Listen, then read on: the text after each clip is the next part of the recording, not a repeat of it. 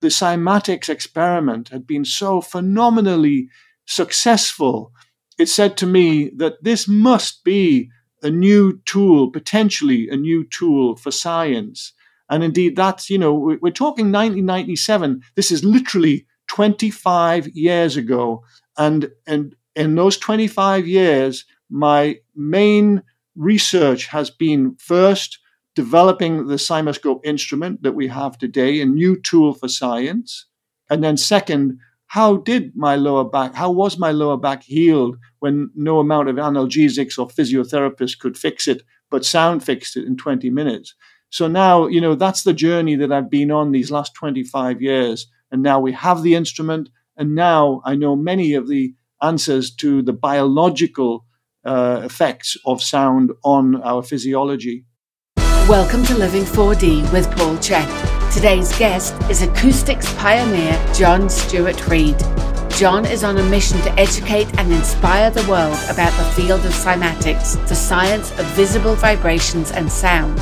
He asserts that sound is the foundation of almost all matter in the universe and was a potent force in the creation of life in the primordial oceans, thereby carrying the power to heal life. His CymaScope invention has changed the world's perception of sound by giving us the ability to see sound and better understand this ubiquitous aspect of life. If you enjoyed today's show, please consider leaving us a 5-star rating and a warm review at the top of the show page on Spotify or at the bottom of the show page if you are listening on Apple Podcast. Your opinions matter, and your ratings help us to grow and help more people to be healthy, find freedom of body and mind, and to live their dreams. And now, here is Paul discussing the sound of life with John Stewart Reid. Hello, everybody. Welcome to Living 4D with Paul Chek. Today, I have a very special guest, John Stewart Reid, who is one of the world's leading experts in sound, cymatics, and the many applications of sound technology, including sound healing. And I've been wanting to do a podcast with John for a long time, and we've worked back and forth, and we made it happen. So today our topic is the sound of life. John, welcome. Thank you for that lovely introduction, Paul. And I'm actually delighted to be with you and to share with your listeners, some little insights into 25 years of research that this path that I've been on. Well, I'm super excited because, you and I have been going back and forth, and you've been a great support for reviewing key sections of my new book, and your insights are very valuable. And you shared a chapter that you wrote in a new book that I don't know if it's published yet. Is the book that you wrote, the chapter that you shared with me, published yet? No, it's not. That book that you're referring to is the medical textbook. It's a new type of medical textbook. And I was honored to write a chapter on it, for it rather, in the subject of sound therapy and music medicine. It's coming out later this year, so looking forward to that. And it's going to be published not only in the English language, but also in Russian and Slovak. Excellent. Well, I read that chapter and found it absolutely excellent. And you shared things about sound that I'd never studied anywhere before. And as you know, I quoted you quite heavily in the chapter where I talk about the formative forces of the universe.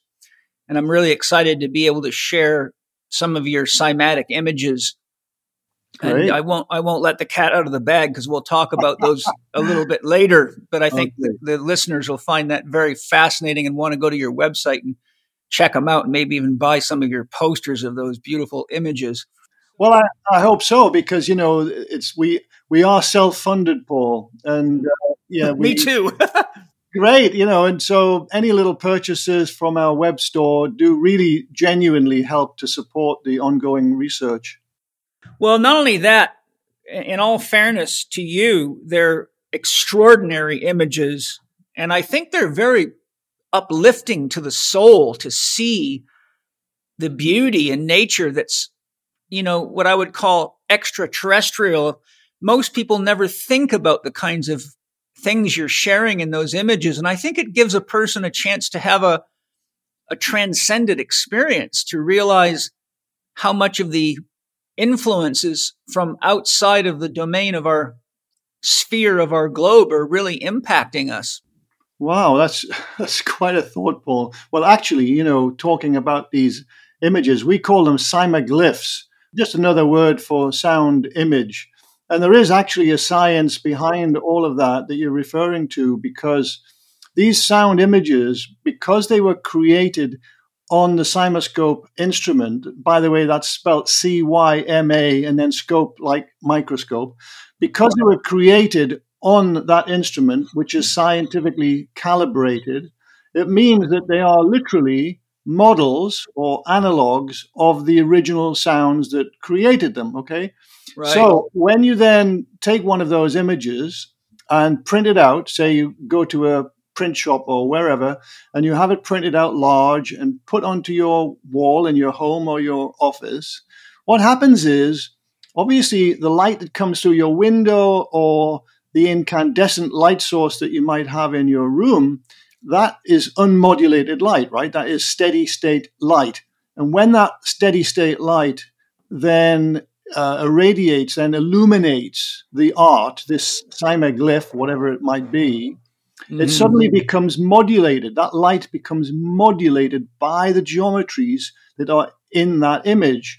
And so all of light obviously contains some degree of infrared spectrum. It's not all visible, of course.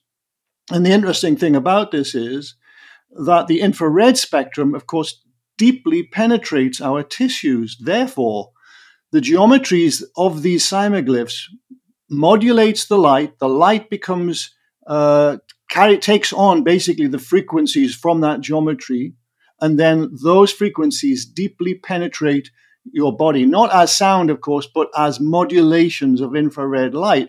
And it just so happens that all of the cells in our bodies are communicating primarily in the infrared spectrum. So literally, we are speaking the language of cells by this method.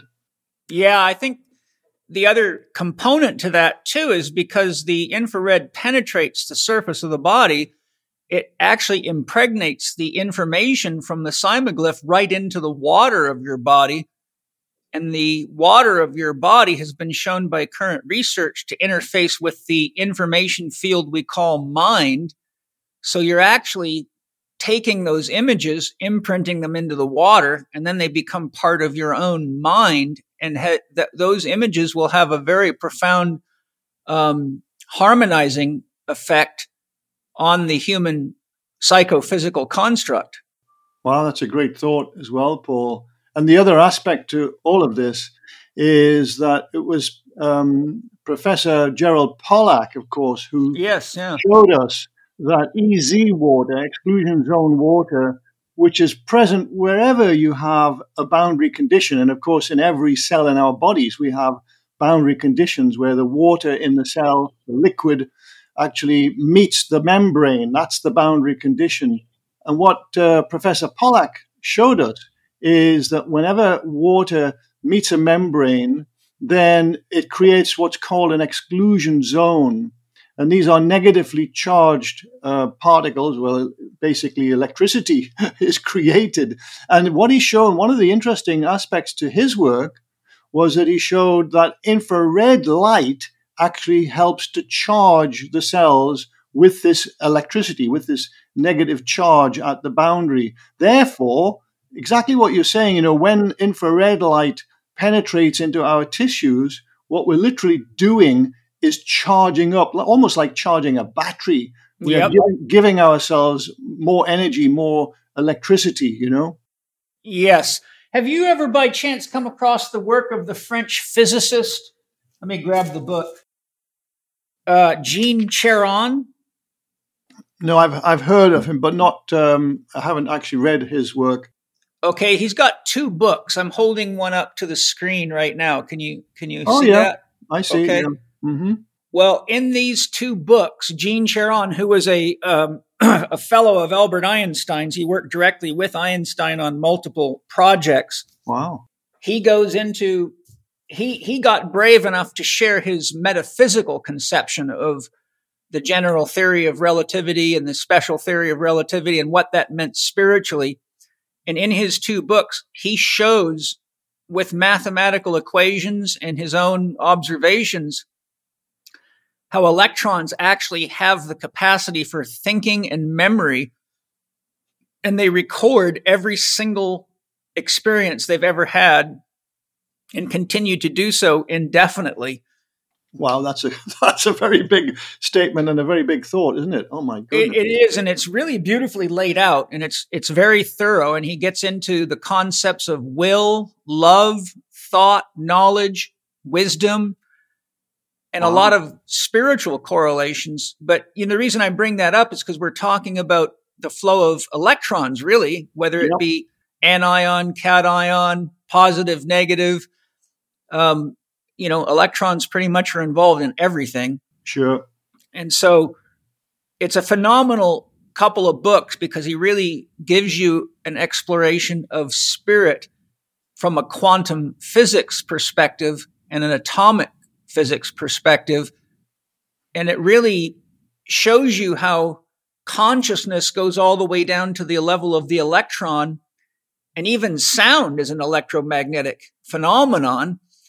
So when we have these abilities to put the puzzle together, I think it makes the whole of creation a lot more magical and a lot more interesting for people to engage in spiritual practices, because the more you understand about how the universe interfaces with itself, which is us and everything around us, you realize that we're living inside of a consciousness generating, shall we call it, living organism or being, which most people think of as just a material dead thing, I like your thinking, Paul. Actually, I've written down the name Gilles Charron because I definitely would love to dig into his work. But one statement you made there, which I think we need to clarify for listeners, you mentioned that sound is an electromagnetic phenomenon. I'd just like to bring some clarity to that, because what sound is really is, well, two things. First of all,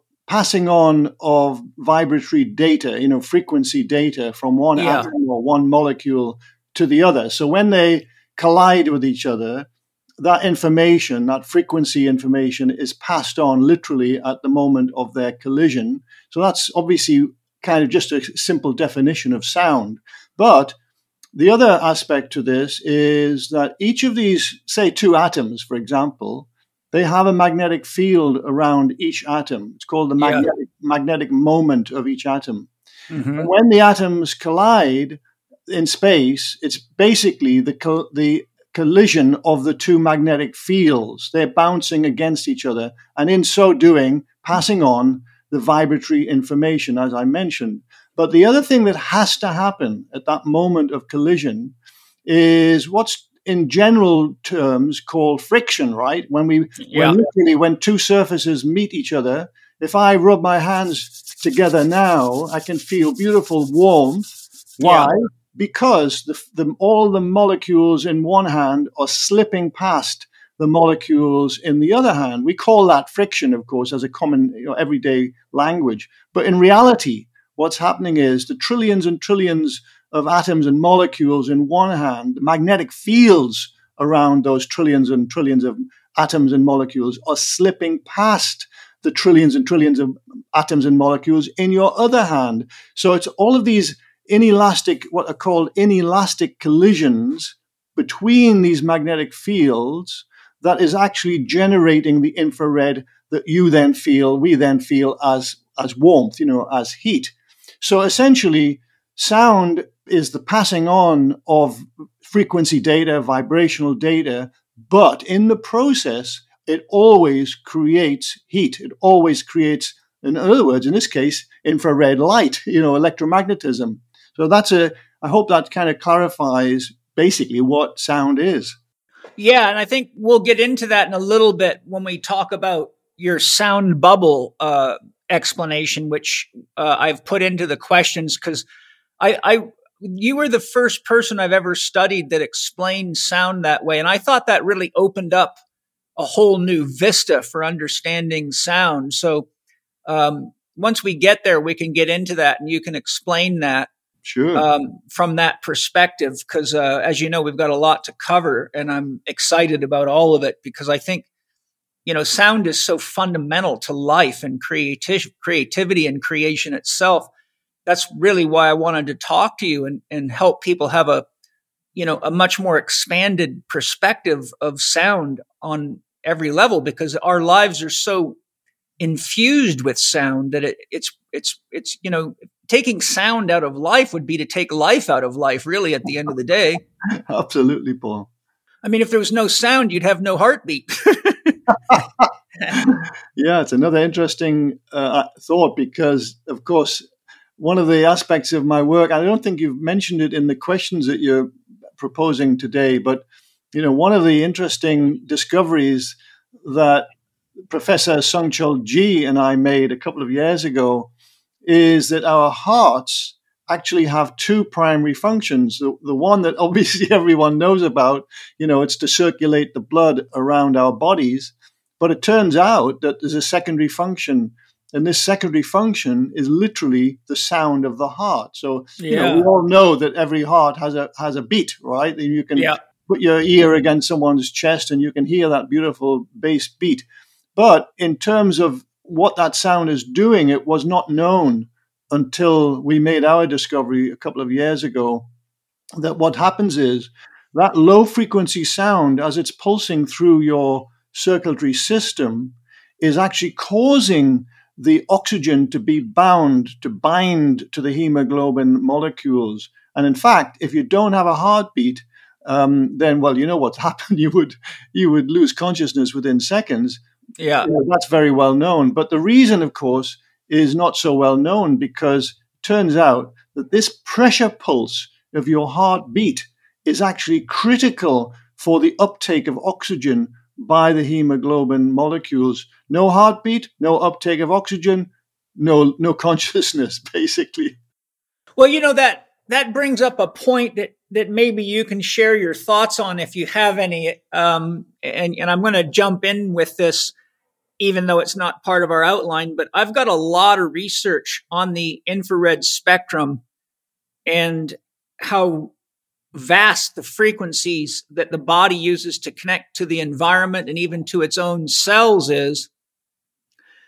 And we have hard data showing that electromagnetic pollution can basically oscillate the water molecules enough to change the temperature of the body and produce inflammation of the body. I'm wondering what your thoughts are, and when I interviewed Dolph Zantinga, one of the world's leading experts on water, who's done extensive research on water, he showed that whenever water was exposed to 5G electromagnetic radiation, it destructured the water and produced what he called dead water, and it wouldn't carry information anymore. So I'm wondering, with that conception of sound as a necessary component of oxygen delivery, what are your thoughts on the effects of 5G radiation going through those pathways and basically getting themselves involved in the infrared radiation spectrum? Well, I think the first thing to say is that the frequencies are wildly different. I mean, 5G is a much, much lower frequency than infrared. Also, the wavelengths, of 3G, 4G, 5G, they're all massive compared with the molecular wavelengths that are going on in your body and biochemistry all of the time. So there's a very, very big mismatch between these kind of frequencies that we're talking about. I mean, I'm not saying that I'm in favor of 5G, by the way, because I think, my God, we're already immersed in such a soup of electromagnetism that, adding yet another set of frequencies really, just intuitively, Paul, it can't be good for us. I would say that. So I'm not necessarily saying this from a point of view of being in favor of 5G, but what I do know is that the wavelengths, so-called wavelengths, it's a subject we can get into when we talk about sound bubbles and electromagnetic bubbles. But anyway, using the conventional terminology, the wavelengths of 5G are massive in comparison with all of the chemistry going on in our bodies, almost all of it. So I kind of doubt that there's any real connection there. I mean, if you were standing right next to or somewhere in the focal point of a 5G network mast and your body was receiving, massive field strength of 5G, then I'd be very surprised if you were not affected by it, simply because of the sheer amount of energy. You can say the same thing, Paul, about any form of energy. You take sunlight as an example, right? Good example.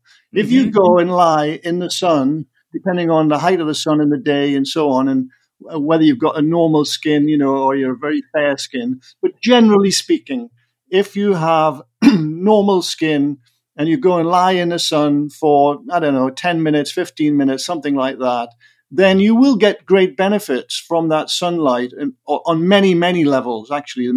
Much of the chemistry in your body would love that energy. But if you lie in that sun for half an hour or an hour or whatever, you're going to get badly burned. And the same is true of almost any form of energy. You can say the same about sound. Sound can be a beautiful, constructive way of healing the body, as I talk about in that chapter that you mentioned earlier. Music and all sorts of sound frequencies can be so healing. But if we up the amplitude, my God, it becomes a destructive medium. And I think, we can say the same about electromagnetism. Small doses, low field strength would do, I cannot see it doing any harm to a human organism. But if you are in a sufficient field strength, yes, definitely it will cause harm. Yeah, I think what I'm leaning towards, aside from that, is the fact that it destructures the water in the body, and the blood is mostly water, as you know. Well, you're saying it destructures. I would need to see those figures and I'd need to look at the evidence from the experiments. I wouldn't just automatically believe that. I haven't done any of those experiments myself, so I don't necessarily decry the results, but I'm kind of a little bit skeptical about that. I'm kind of doubting it a bit. I think, it depends on field strength. Did he use, the kind of same field strengths that you would be picking up on your 5G phone, for example? Or were they ramped up to 10 times that level? See what I mean? You have to look at the evidence. Yeah, if I remember correctly from the interview, and what I'll do is I will actually connect the two of you by email, because I think you'd find his research quite interesting and deep. And they were even using photon emission counters. He worked in Fritz Albert Popp's lab for a long time. Great. For 12 years, he was the director of Fritz Albert Popp's research laboratory. My goodness. And what I remember him saying is they simply put water in a test tube next to a phone that was turned on. Yes. Yeah. If the phone is, if you're putting it right next to a phone, then sure. If the phone is a long way from the mast, then automatically the phone, will put out its highest power output level. Right. Mm-hmm. And that's why you should never, ever put a phone on your ear, because your ear is a straight path to your gray matter. Obviously, you go literally through the ear auditory canal and direct into your brain. So you should never, ever do that. Particularly, though, when the phone is a long way from a mast and the phone is struggling to connect. Therefore, it will automatically turn up the power. So it kind of doesn't surprise me that they received an effect, or they experienced an effect with such close proximity to the phone. Yeah, and I think because people carry phones on their bodies all the time, be it in pockets, clip holders, people are always carrying phones. I'm forever telling staff people that come around here not to carry phones in their pocket or put phones next to their food or their water, but they've got this habit that they don't realize is potentially challenging. But I'll connect you to Dolph, because I think the two of you had hit it off. He's a super, super smart guy. It's very kind of you. Thank you, Paul. And the other thing that I wanted to throw into the mix on this conversation is there's many step up and step down transform functions in the human body. So like you said, an energy source of any type can affect us at many levels. So even though the wavelengths may be longer, the fact that they're delivering energy into a body surrounded by fields, all the chakras, as you know, are energy transformers and energy information fields. So my thought is that the energy from 5G or other sources can actually have an effect on our physiology in ways that most people don't look at because they keep thinking of it strictly as the wavelength without looking into the step up, step down transformation capacities of our energy fields, our chakras, and even our cells. Yeah, it's a very, very complex issue. There's a saying I teach all of my students: the pain is seldom where the actual problem is. For example, I've seen many cases of rotator cuff problems that wouldn't heal even after surgery, but what most doctors and therapists overlook is that the right shoulder is under influence from the liver and the left shoulder the stomach. Once we apply the principles of detoxification, support digestion, and clear parasites, presto, shoulders start healing and working beautifully again. If you learn to see people holistically, like I teach my students in Holistic Lifestyle Coaching Level 1, you begin to see the true source of our illnesses and injuries. HLC1 teaches you many essential approaches to health and well-being, such as how to assess what key body systems are under too much stress and how to restore balance, the importance of identifying a realistic dream goal or objective that inspires each individual to stick to their healing program and make the short and long-term changes that are necessary, my universally applicable 1-2-3-4 formula for assessing and correcting challenges, how to breathe optimally to enhance energy levels and mental clarity, how to use gentle movements to work in and enhance life force energy and support optimal immune function, how the function and health of the soil that food is grown in influences all systems of the body, including our mental, emotional stability, and much more. HLC1 is just a small part of what we teach our CHEK Academy students, our education system for elite trainers and health professionals. Gavin Jennings and I designed the Academy to take you from wherever you are right now, even if you have no fitness or health education, to being one of the best holistic health and performance professionals on this planet. And as a CHEK Academy student, you'll be able to help a lot of people reach their health goals in ways you never imagined. There is, in my opinion, nothing more rewarding and meaningful in life than helping other people look, feel, and live better. We are now accepting applications into the CHEK Academy, so whether you're wanting to change your career or add a truly effective new dimension to your current skill set, now is the time to apply. Go to chekinstitute.com/L4D Academy. That's chekinstitute.com/L4D Academy. Let's make the world a better place together.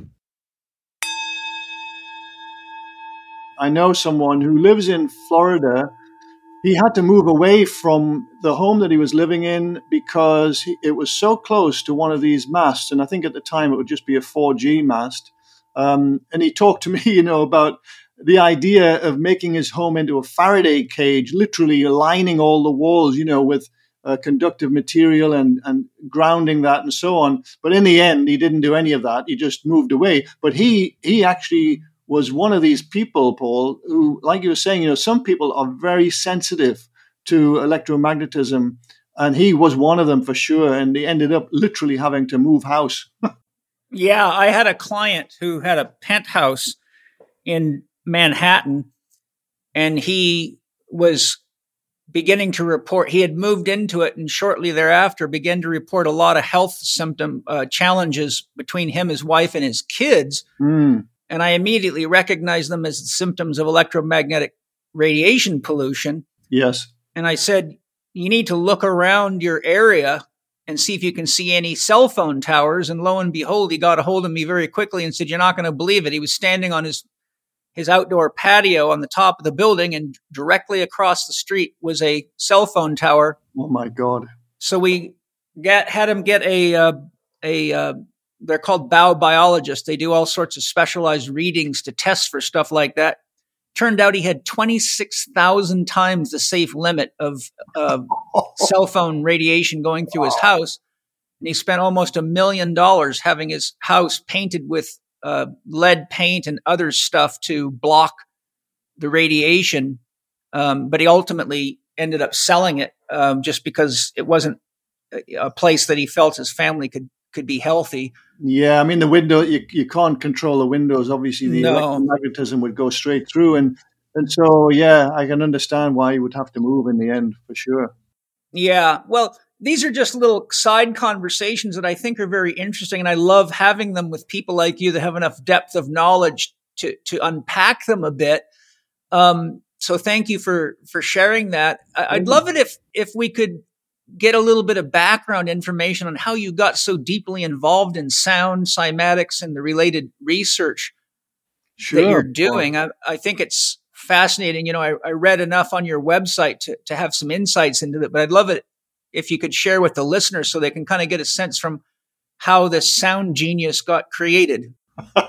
Thank you for calling me a genius. But anyway, it's my story really starts as a child, Paul, because so it's natural, that I'm definitely someone who resonates, let's say, with sound, and I always have, even from being a child.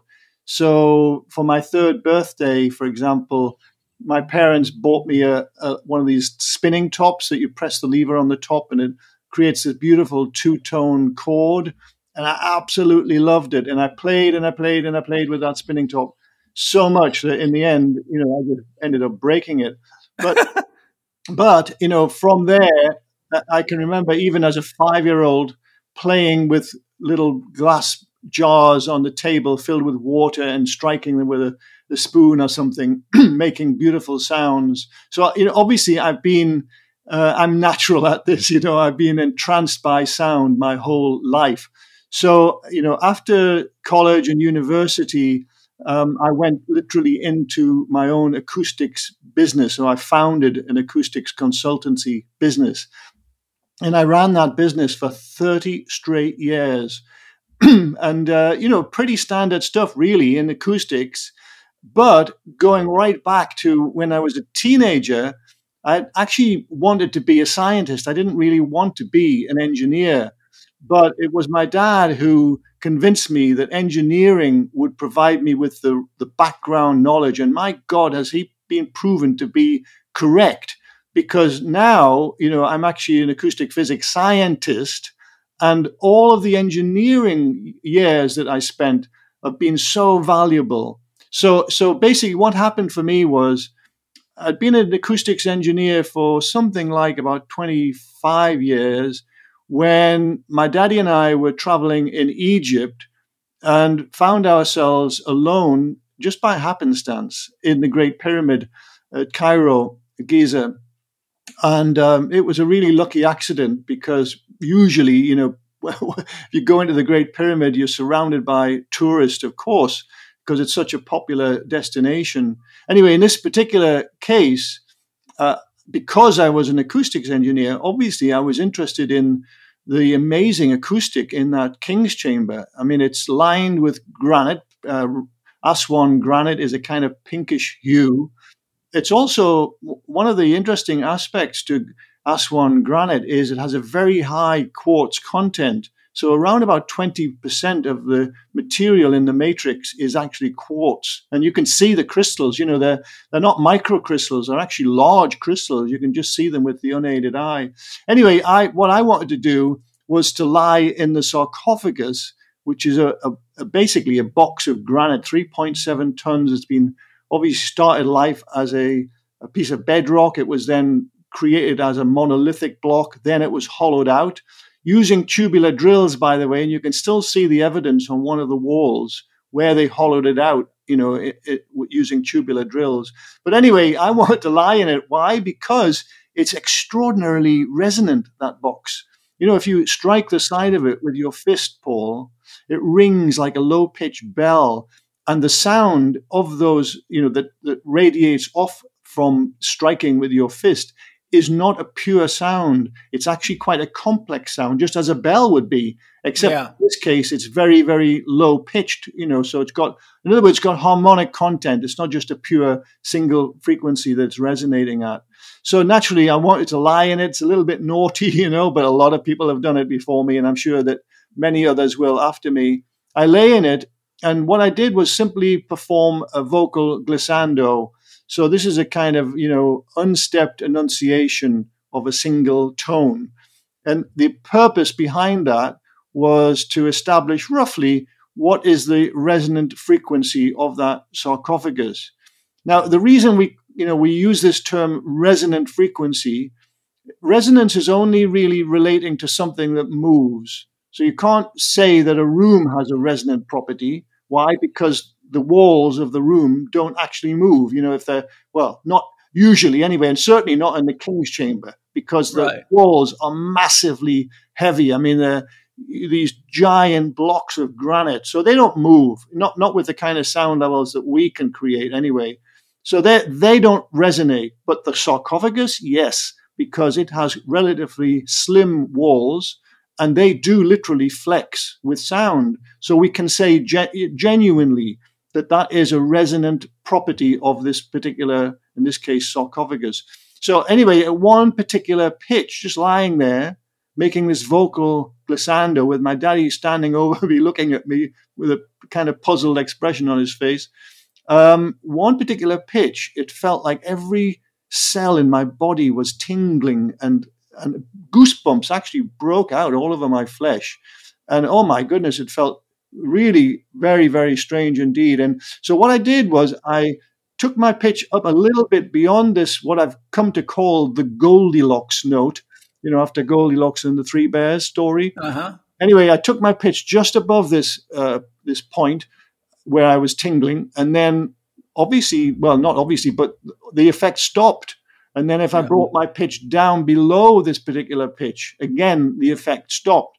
And it turned out, to cut a very long story short, that this particular pitch is 117 hertz. Now, I couldn't identify it at that moment in time. Obviously, I didn't have any instrumentation with me, but I did go back later the same year with instrumentation, and that's when I, was able to actually measure this pitch, or this frequency as it is, 117 hertz. The other interesting thing about this, Paul, is that same year when I went back with instrumentation, it turned out that the chamber as a whole has a primary mode of 121 hertz. Now, 121 and 117 are obviously very close numbers.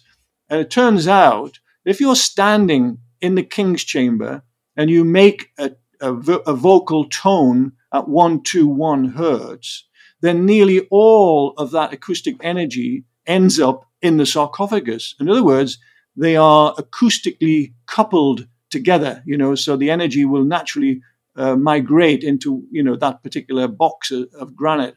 So it turned out that, my thinking about all of this was that this was not this effect that I was having in my body, the tingling and the goosebumps and everything. It felt like it was designed, Paul. It didn't feel to me at that time that this was any kind of accident, So it felt like design. And that's why I went back the same year. I gained permission from the Egyptian Antiquities Department to go back and to conduct a whole series of standard acoustics experiments. And they were very successful experiments, but nothing kind of life-changing, I wouldn't say. But one of the experiments that I wanted to conduct and could not that particular year simply because there wasn't time, I wanted to conduct a cymatics experiment. Now, cymatics is essentially the science of visible sound, and it simply means that whenever sound is present and whenever there's a membrane present, whatever that membrane would look like, doesn't matter, there has to be an interaction between the sound and the membrane. And this interaction creates usually a geometric pattern on the surface of that membrane. Now, the membrane can be, if you've heard of Chladni plates, they're literally brass plates or glass plates. You don't think of a brass plate as being something that would flex like a membrane, but indeed it does. So even very dense solid surfaces, depending on their mass, can flex. The skin on your body will be showing cymatic patterns all of the time, but you just can't see them because they're obviously invisible to the unaided eye. In this case, though, regarding the sarcophagus, because it was so extraordinarily resonant, and because I'd found such amazing results with my 1996 experiments, just standard acoustics experiments, I thought, I would love to see these resonances. I'd love to have them made visible. So that's why I gained permission again, and this time went back in 1997 to conduct these particular cymatics experiments with the sarcophagus. But what happened for me, Paul, was that 3 weeks before going out to Egypt in 97, I quite badly injured my lower back, and I was in a lot of pain. So much so that at one point I thought, I'll have to cancel this mission. I don't see how I can possibly, conduct these experiments when I'm in so much pain. When you're in so much pain that you just can't think straight. And Yeah. I'd spent a lot of money, obviously, gaining these permissions to go out. I'd also, bought a lot of additional equipment and so on. But even so, I just couldn't face the idea of doing anything in this level of pain. In the end, I just took probably way too many analgesics than I should have. It would have good for me. And I gritted my teeth, and somehow I managed to get myself into the Great Pyramid. Other people carried in the equipment. I carried in a camera, and that was about the most that I could carry in. Anyway, again, cutting the long story short, the whole idea of this experiment, as I mentioned, was to see the resonances in the sarcophagus, make them visible. So to do that, those of you who've been in the Great Pyramid and seen the sarcophagus, you will know that one side of it, the west side, is slightly higher than the east side. At some point, it's been broken away by, well, who knows? I don't know. But what I had to do was to literally repair it first to level the top. So I already knew in advance, of course, what was needed in terms of materials to do that.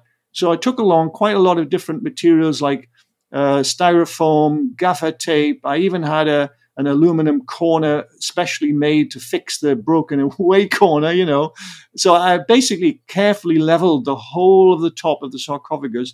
Then I stretched across a PVC membrane, weighted around the perimeter with 43 little bags of sand, each one carefully measured to have the same weight of sand in it.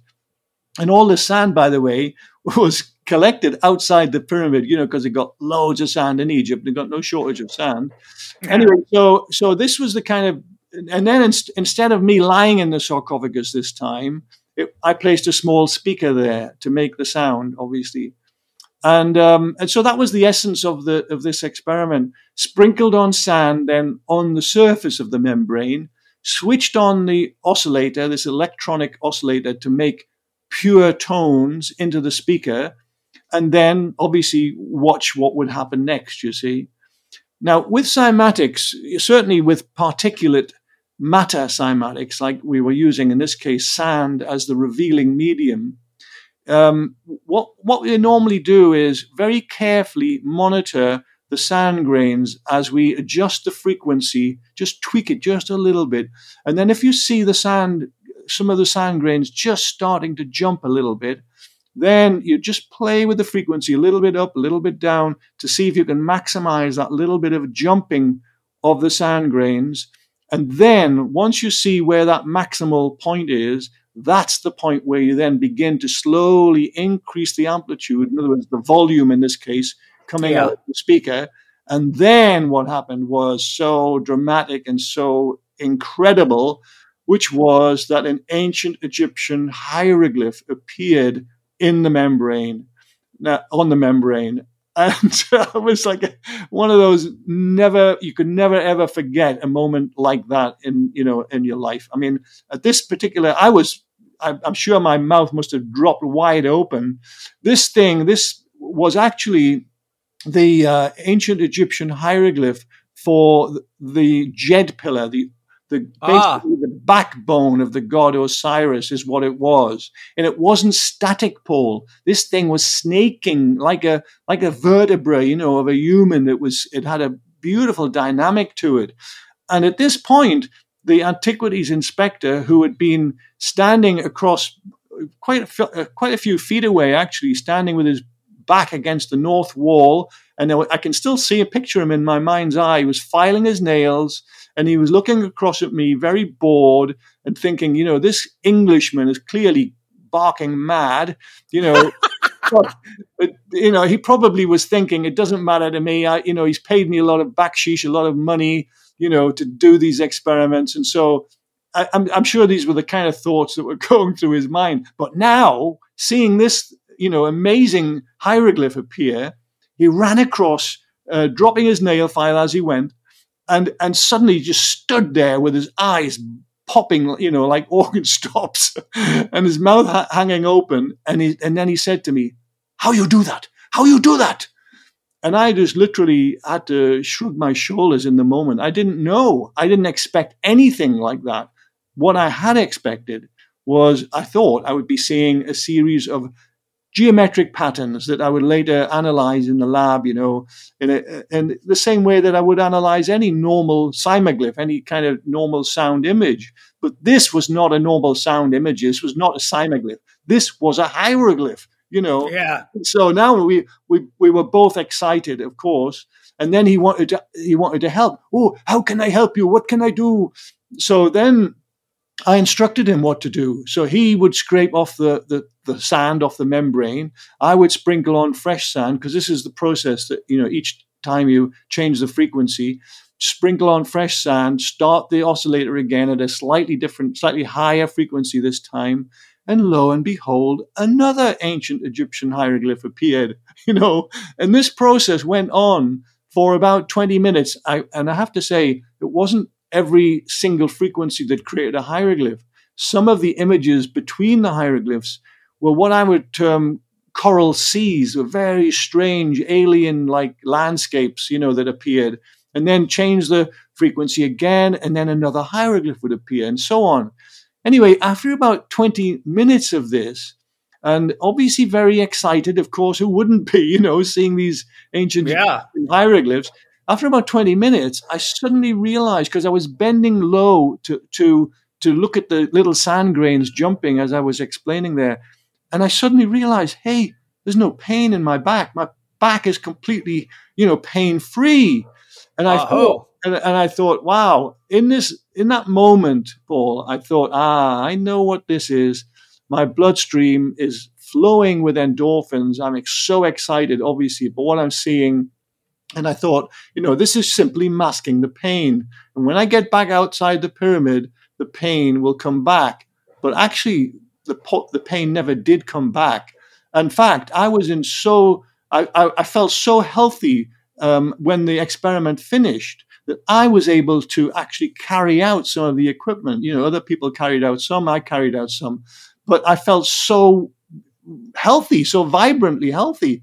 And the pain, like I say, the pain never came back. So two things, Paul, came out of that amazing experiment. The first was clearly there was a mechanism by which my lower back had been healed when no amount of painkillers. I had even visited a physiotherapist. Nothing had touched that pain, but 20 minutes of sound in the King's Chamber. Only those first 20 minutes made the pain go away. I mean, the whole session lasted 3 hours. But within 20 minutes, no pain, right? And then the other thing, Paul, was that the cymatics experiment had been so phenomenally successful. It said to me that this must be a new tool, potentially a new tool for science. And indeed, that's, we're talking 1997. This is literally 25 years ago. And in those 25 years, my main research has been first developing the CymaScope instrument that we have today, a new tool for science. And then second, how was my lower back healed when no amount of analgesics or physiotherapists could fix it, but sound fixed it in 20 minutes.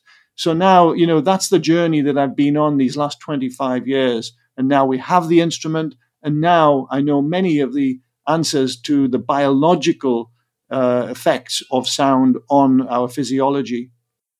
Yeah, that's an amazing story. And I read on your website, I think you have a quite a comprehensive article showing even the one or two of the glyphs or images or hieroglyphs that were produced from the sound. Indeed. And I found that fascinating. I read that word by word, and I thought, wow, when I talk to John, I'm going to have to get him to share this story because it's so profound. Turmeric's really, really hot now. There's a lot of scientific research on it, but they're not all created the same. So I brought Autumn Smith on to tell you about Paleo Valley's turmeric complex so you know exactly what the benefits are and why you, like me, should get your turmeric complex from Paleo Valley. Autumn, tell us about your turmeric complex. At Paleo Valley, we are big believers in food as medicine. And so turmeric, of course, it has beat drugs out. We know it's anti-inflammatory. We know it has brain benefits. We know it has joint benefits. But what most people don't know is that a lot of turmeric supplements only contain one isolated compound of turmeric called curcumin.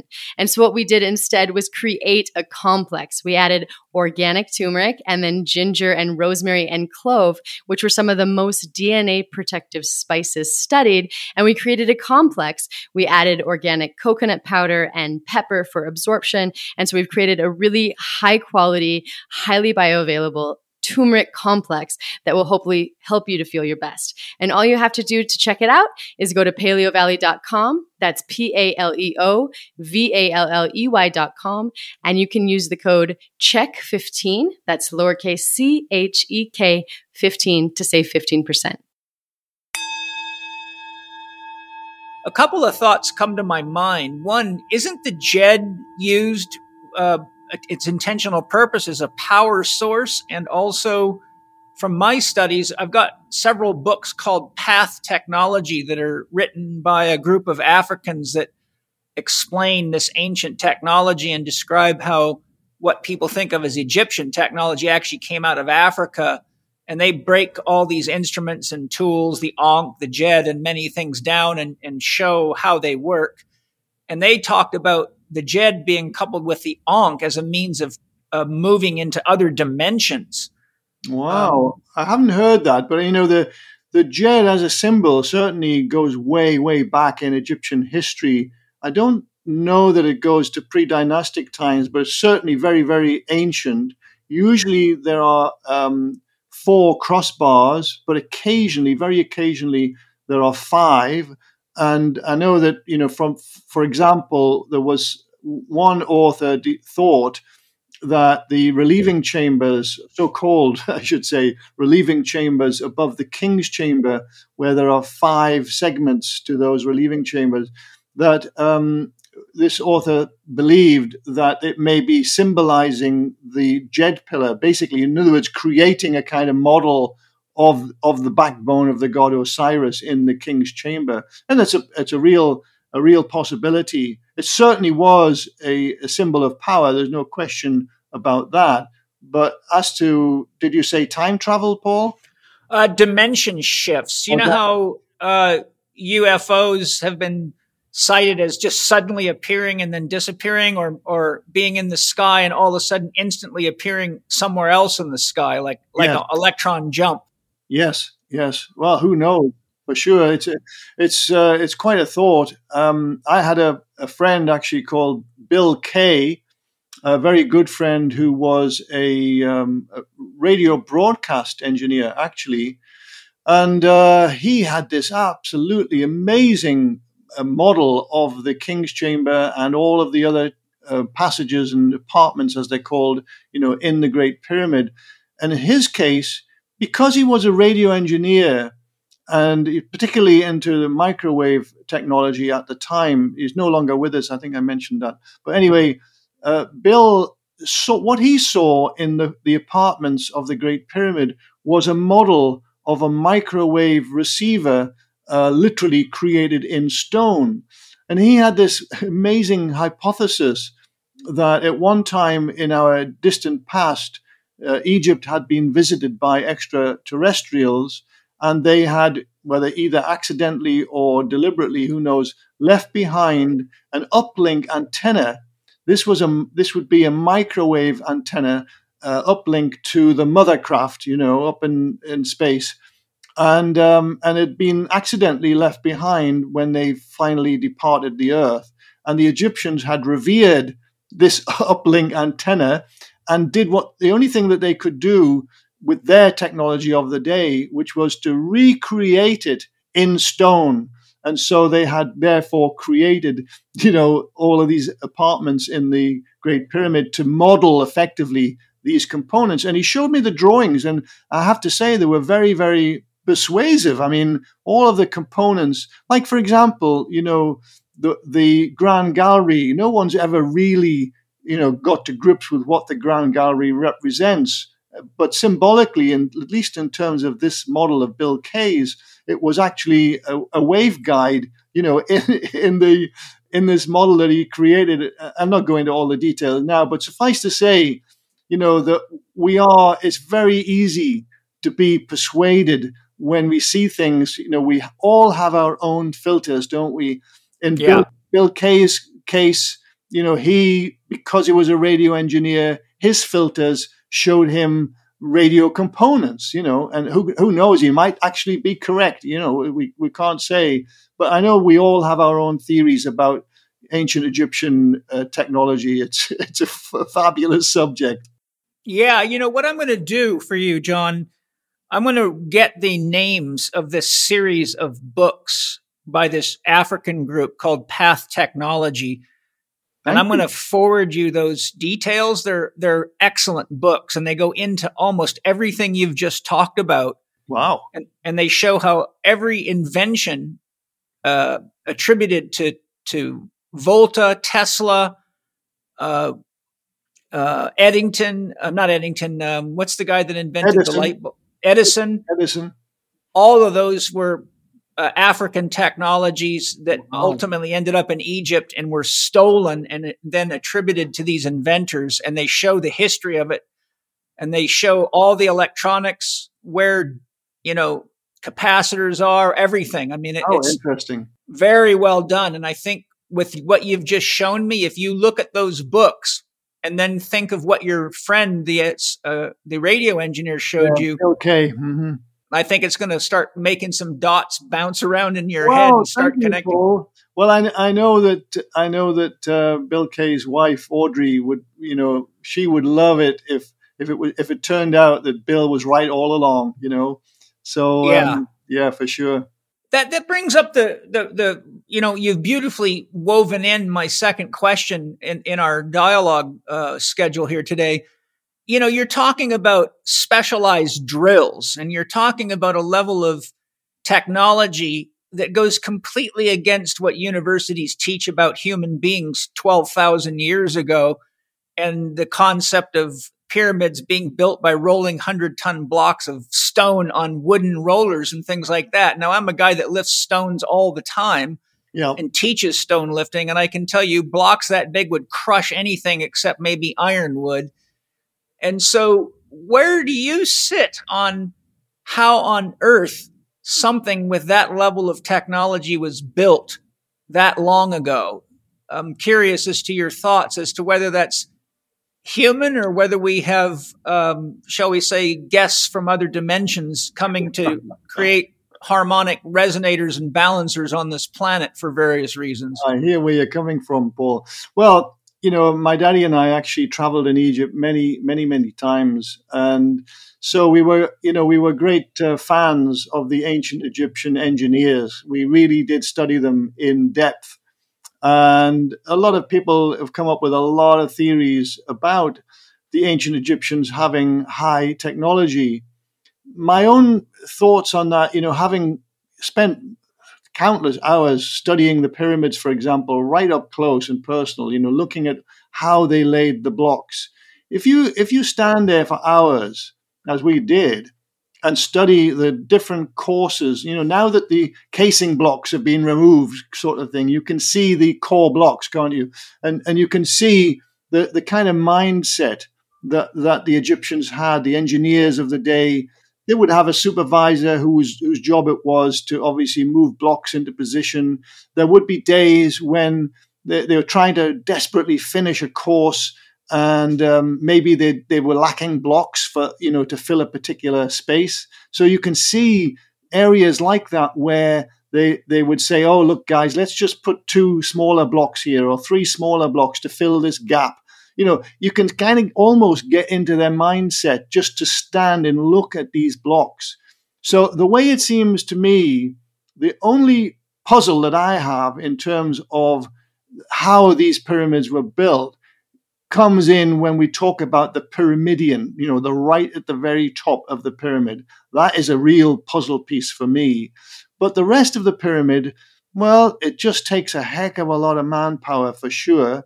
These blocks, And oh, by the way, other people have said that the blocks were not quarried, that they were poured.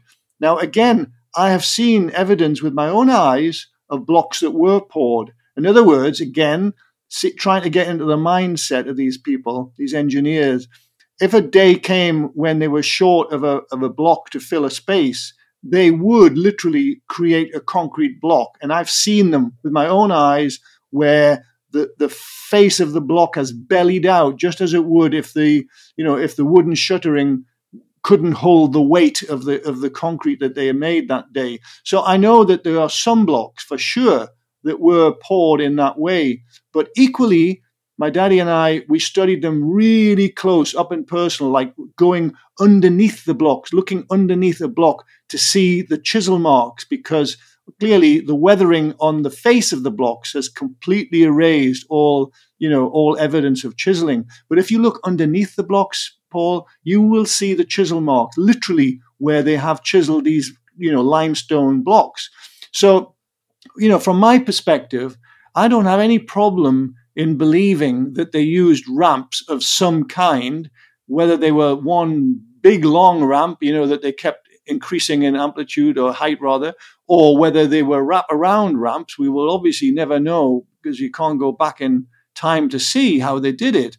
But for sure, my own sense of it is that they did use some system of ramps. However, that does not solve the problem of the pyramidion. Once you get up really high, there's no way to create a ramp, right? You just can't do it. And especially when you're dealing with stones that weigh like 2 and 3 tons. And even the pyramidion stone itself, the very, very topmost stone that's shaped like a pyramid, as it were, that goes right on the top. A stone like that, 2 or 2.5 tons, how the heck do you get up there? They didn't have cranes that we know of. It's just a big mystery, Paul. And, everybody loves a mystery. I'm no different to everyone else. Yeah. But where I'm coming from is, in essence, to answer your question, is that I don't have a need to believe that they had high technologies. I have great respect for their engineering abilities. I've seen things that are just absolutely awe-inspiring. Like, for example, the statue of Khephren in the Cairo Museum. This is where Khephren is seated. The stone is gneiss, spelled Gneiss, gneiss, or usually just pronounced nice. It's a very, very hard stone. I have been to the quarry where the gneiss stone was literally quarried. It's an incredibly hard, dense stone. And here we are told by Egyptologists that they didn't have iron in that era, in the 4th dynasty. Wow. Okay. Well, how are you going to carve a statue of such exquisite beauty as that statue of Khephren? It's the one with the Horus bird, on his nemes, on his headdress, looking as if the bird's actually kind of impregnating his headdress. But it's an exquisitely carved statue. How are you going to do that without iron? And it's just impossible, basically, because what the Egyptologists are saying is that copper was the only only metal available in the Old Kingdom. Absolutely soft. Nonsense. You just cannot carve with copper. It's just impossible. It just turns its nose up. Yes, copper is a very, very tough metal, actually. People call it soft. Well, it is kind of soft, but it's also incredibly tough. But still, when you offer it up to a really hard, dense stone, it just turns its nose up. You can't carve anything.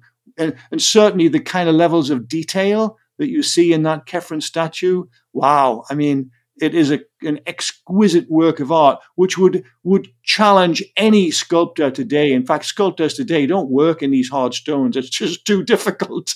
Yeah. Yeah, I've got great respect for the Egyptian craftsmen. They were superb, but I don't believe that we need to attribute high technologies to them. Well, the thought that comes up, I mean, I could rattle on this forever because I've studied this quite a bit myself.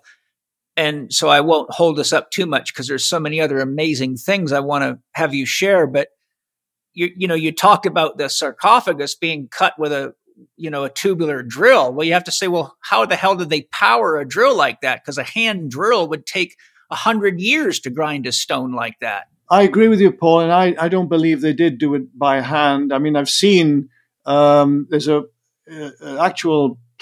place called Tuna El Gabel where there's literally a scene, but this is in Greco-Roman times, but there's literally a scene on the walls showing a kind of hand tubular drill system. But I don't believe in this case, when they're hollowing out a block that size, that they would have used, any kind of hand-driven bow drill. My own sense of this is, from an engineering perspective, they would have used an animal and a capstan. So it would be quite a simple, that we know for sure that they use capstans for raising water, for example. So in this case, using an animal, maybe an oxen or, I don't know, donkeys or whatever to drive a capstan round and round. And then that capstan would be rope connected to a drilling system. And there's some evidence actually for this. And I think your listeners are going to be really interested in this aspect, because they're in the Petrie Museum in London. It's a very small museum. But one of the objects, this is, by the way, Flinders Petrie was the famous Egyptologist. And one of the objects in there is a granite cylinder that he found in just a rubbish heap, basically, at Giza. And what you find, if you study this granite cylinder very closely, it looks very, very like an Edison phonograph cylinder. Okay, so it's about the same dimensions as an Edison phonograph cylinder, and it's also tapered from one end to the other like an Edison phonograph cylinder. But one of the interesting features, Paul, of this cylinder, if you study it closely, you find that there's helical grooves on it that go round and round and round. I think one of them has about 12 different turns, right? Continuous, unbroken, right? Now, somebody wrote that this meant that they had incredible drilling prowess, that they could literally, drill into a hard stone as if it was going into butter. Well, my theory is the exact opposite to that. What they were doing was extracting this drill while it was still turning. Now, why would they do that? The reason is because you don't want to stop your animal. So your animal is just continuing to walk round and round and round, right? The drill is continuing to turn. But what happens, because I've conducted my own drilling experiments with tubular drills and granite, and what happens is that as you feed in some kind of cutting agent like emery, for example, to help the copper tubular drill to do its cutting job, well, what happens is you get a buildup of powder on the surface of the cutting edge, if you like, of the copper tubular drill, and this stops the cutting process. So what you have to do is remove the drill and then slosh in some water to basically clean out the dust, and then you move the drill back in and allow it to continue doing its cutting with a cutting agent. So I think what was happening here was, okay, there's some little bit of grit or something got caught in the gap between the drill and the block that they were, drilling into. And this little hard bit of grit, it might have been a bit of corundum, bit of emery or something, as they were extracting the drill by some form of a lever system, the animal was still turning the drill and therefore created this spiral groove of several turns as they removed it, right?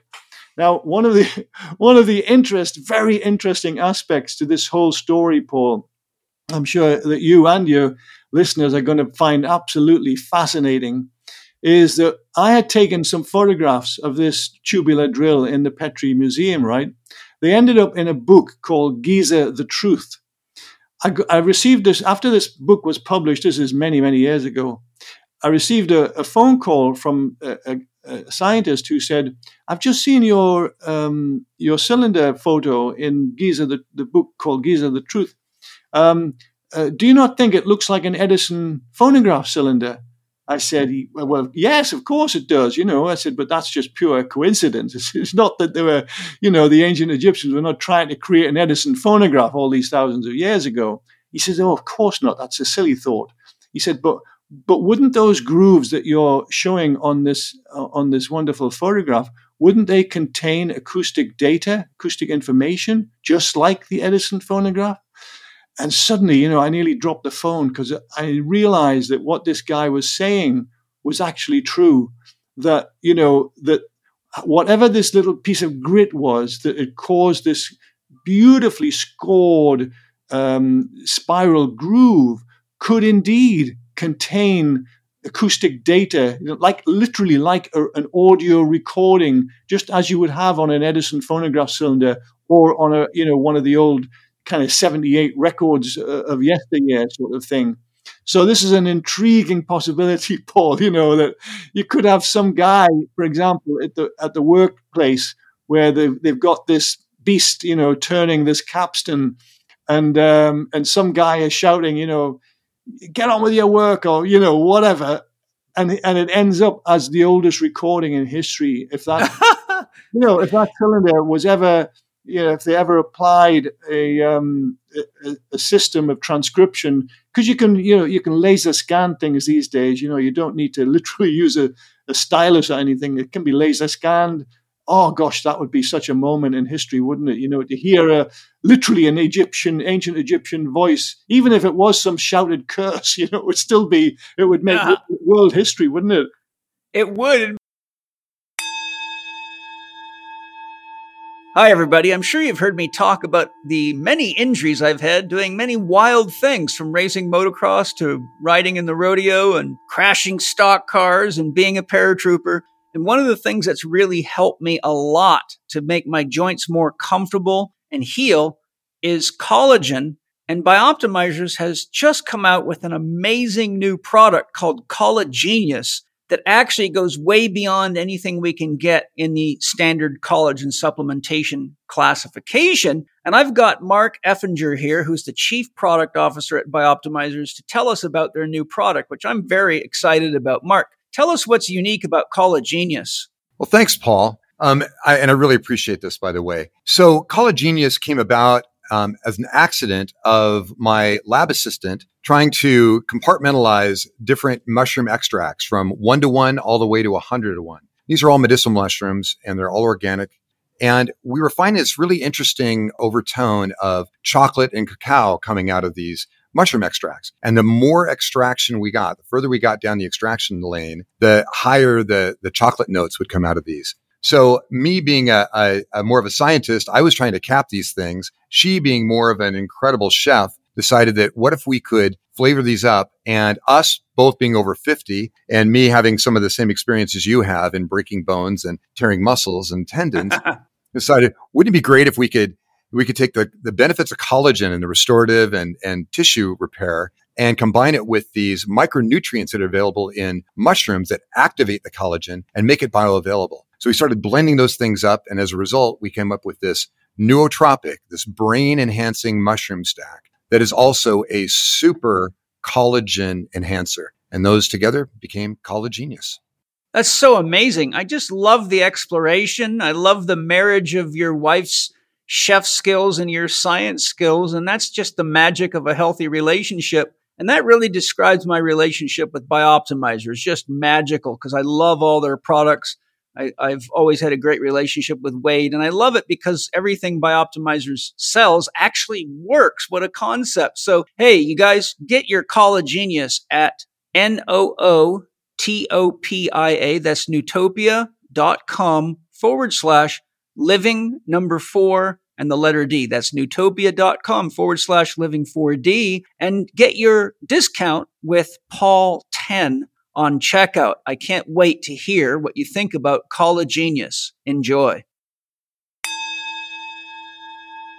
The last thing I want to bring up is I've seen Greg Braden and many other experts in evaluations of pyramids and various sciences bring up a point repeatedly that I will put on the table here, and that is there are inlaid cuts of the symbol of the flower of life in several different places in different pyramids that have been analyzed and shown to have the precision of a CNC milling machine that's even after all these years, those flower of life patterns are still so perfect that the conclusion is it's utterly impossible for that to have been done by any hand or artistic craftsman, because the perfection of the geometry could only be reproduced by one of our high quality CNC milling machines.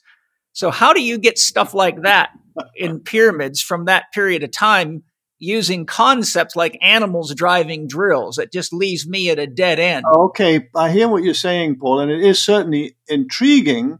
But on the other hand, who's to say, when these flower of life geometric patterns were incised into the stone?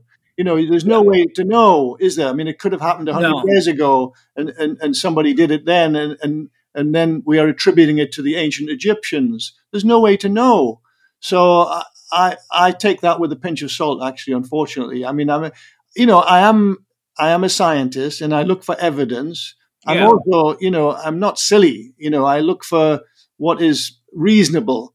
And to me, that doesn't sound reasonable. And certainly not having studied Egyptology for many, many years, I wouldn't consider myself to be, a professional Egyptologist by any means. But I have quite a lot of knowledge of Egyptology, and I have studied aspects of their craftsmanship, very deeply. And I just, I find that a big, big struggle, actually, to believe that they had anything like the kind of technology that's being attributed to them there with CNC machines.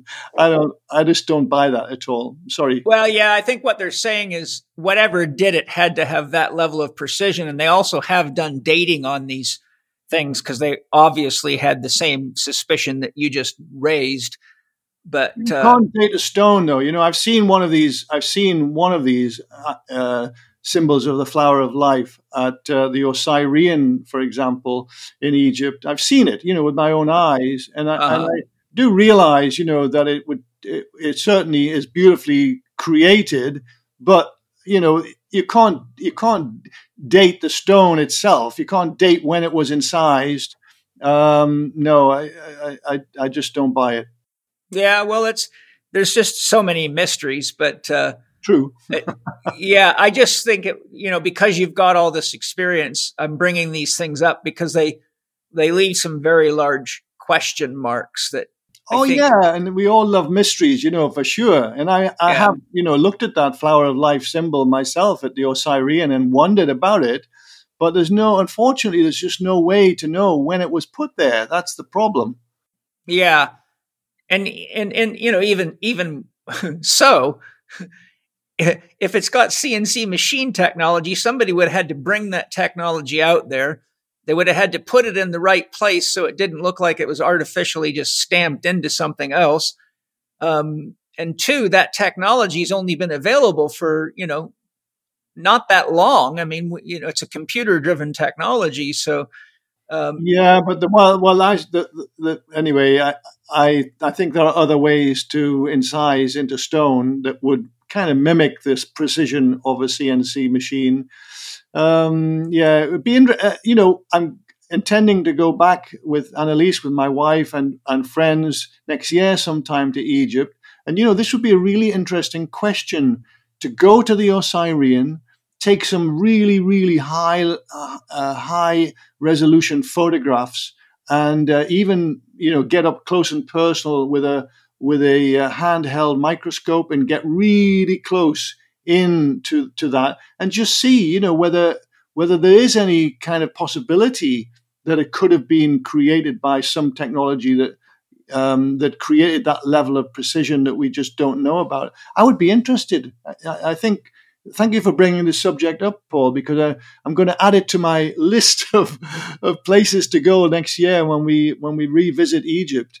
Well, make sure you put me on the list of people that you let know what you find. I will indeed. Of course I will. And I'm going to make sure I get you those Path Technology books because Please, I think you're going to find them very well done and fascinating. They do sound fascinating. What I'd love to hear from you are what are the key fundamental principles of sound that we should all understand so that we can functionally use sound in healthy ways in our lives and even understand some of the dangers of sound on our physical, emotional, and mental well-being, because sound is, as you know, I mean, nobody knows better than you. Sound sounds very simple, like the sound. Yes, you can hear my voice, the music, the radio, the sound of a tree falling. But we know that sound is, the depth of sound is phenomenal. And so I think most people's conception of sound, my listeners are pretty highly intelligent people. Otherwise, they wouldn't listen to a podcast like this. But when we look at things that I think people should know about sound, because either it can really help them use sound in ways that heal or help them understand what to avoid. I think there's just a lack of explanation of things like that. So I'd love it if you can share some of the things that you think are really fundamental that we should all be aware of. I'd be happy to, Paul. Yeah. Well, the first thing I think to say is that I'd like to blow out of the water this whole terminology of sound wave. It really disturbs me, this term, which unfortunately we seem to be stuck with, don't we? Everyone talks about sound waves. They even talk about electromagnetic waves. And yet, if you were to say to someone, okay, so what's the shape of sound?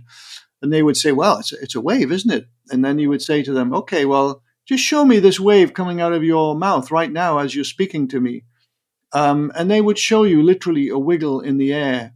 And this is what really disturbs me, because it's this term that scientists have come up with, sound wave, which is really showing us a kind of, well, it's a misnomer. It's a misnaming of the form of energy.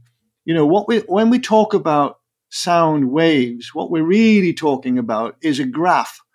And this is a graph of the energy. So most sounds are based on simple harmonic motion. So if you take a pendulum, for example, and it swings backwards and forwards, it has a certain maximal excursion, doesn't it? It goes to a certain swing point, and then it's what's called a stationary turning point in physics. It literally changes direction after a moment of stillness, let's say, and goes back the other way. If you graph that motion, it will look like what's termed a sine wave or sinusoidal wave. And that's a graph. It's a graph of the motion of that pendulum. Now, in the same way, if we talk about sound, we're talking about the exchange of frequency data between atoms or between molecules. If you think of this in terms of the atomics, you have an atom that's vibrating in space at a certain temperature. So literally the temperature, let's say the temperature in this room now is, 75 degrees or something like that Fahrenheit, right? So all the atoms in this room, all the molecules in this room, they're all vibrating in space at roughly that same temperature. Wherever you are in the room, it's 75 degrees. So all the atoms are vibrating at that particular rate in space. But now let's give them another frequency. And let's say it's the fundamental pitch of my voice, which, for argument's sake, is 150 hertz right now. So that all those atoms in the room now are vibrating in two different ways simultaneously. They're vibrating at their natural temperature, which, like I said, is, say, 75 degrees Fahrenheit, which is very, very fast temperature, by the way, very fast vibration, I should say. But now we've given them a much slower vibration of 150 hertz, which is the fundamental frequency of my voice. In reality, of course, my voice is producing a huge range of frequencies, which give me my unique vocal, quality. Sound. It's my unique voice, just as you've got your own unique voice. These are all, you've got your fundamental frequency and then a whole range of harmonics at different amplitudes that give us our unique vocal characteristics. But let's try to keep this simple. Let's just think about these atoms vibrating in space with their natural temperature frequency and now the fundamental frequency of my voice, which I've given, arbitrarily at 150 hertz, right? So now we can visualize these atoms vibrating in space at 150 hertz. Now, when those atoms bump into their neighbors, they obviously pass on the vibrational data from one to the other.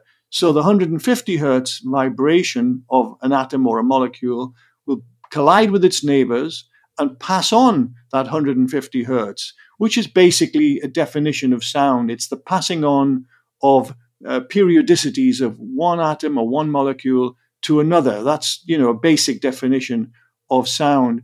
And what happens is when these collisions occur, they don't occur in one dimension, of course.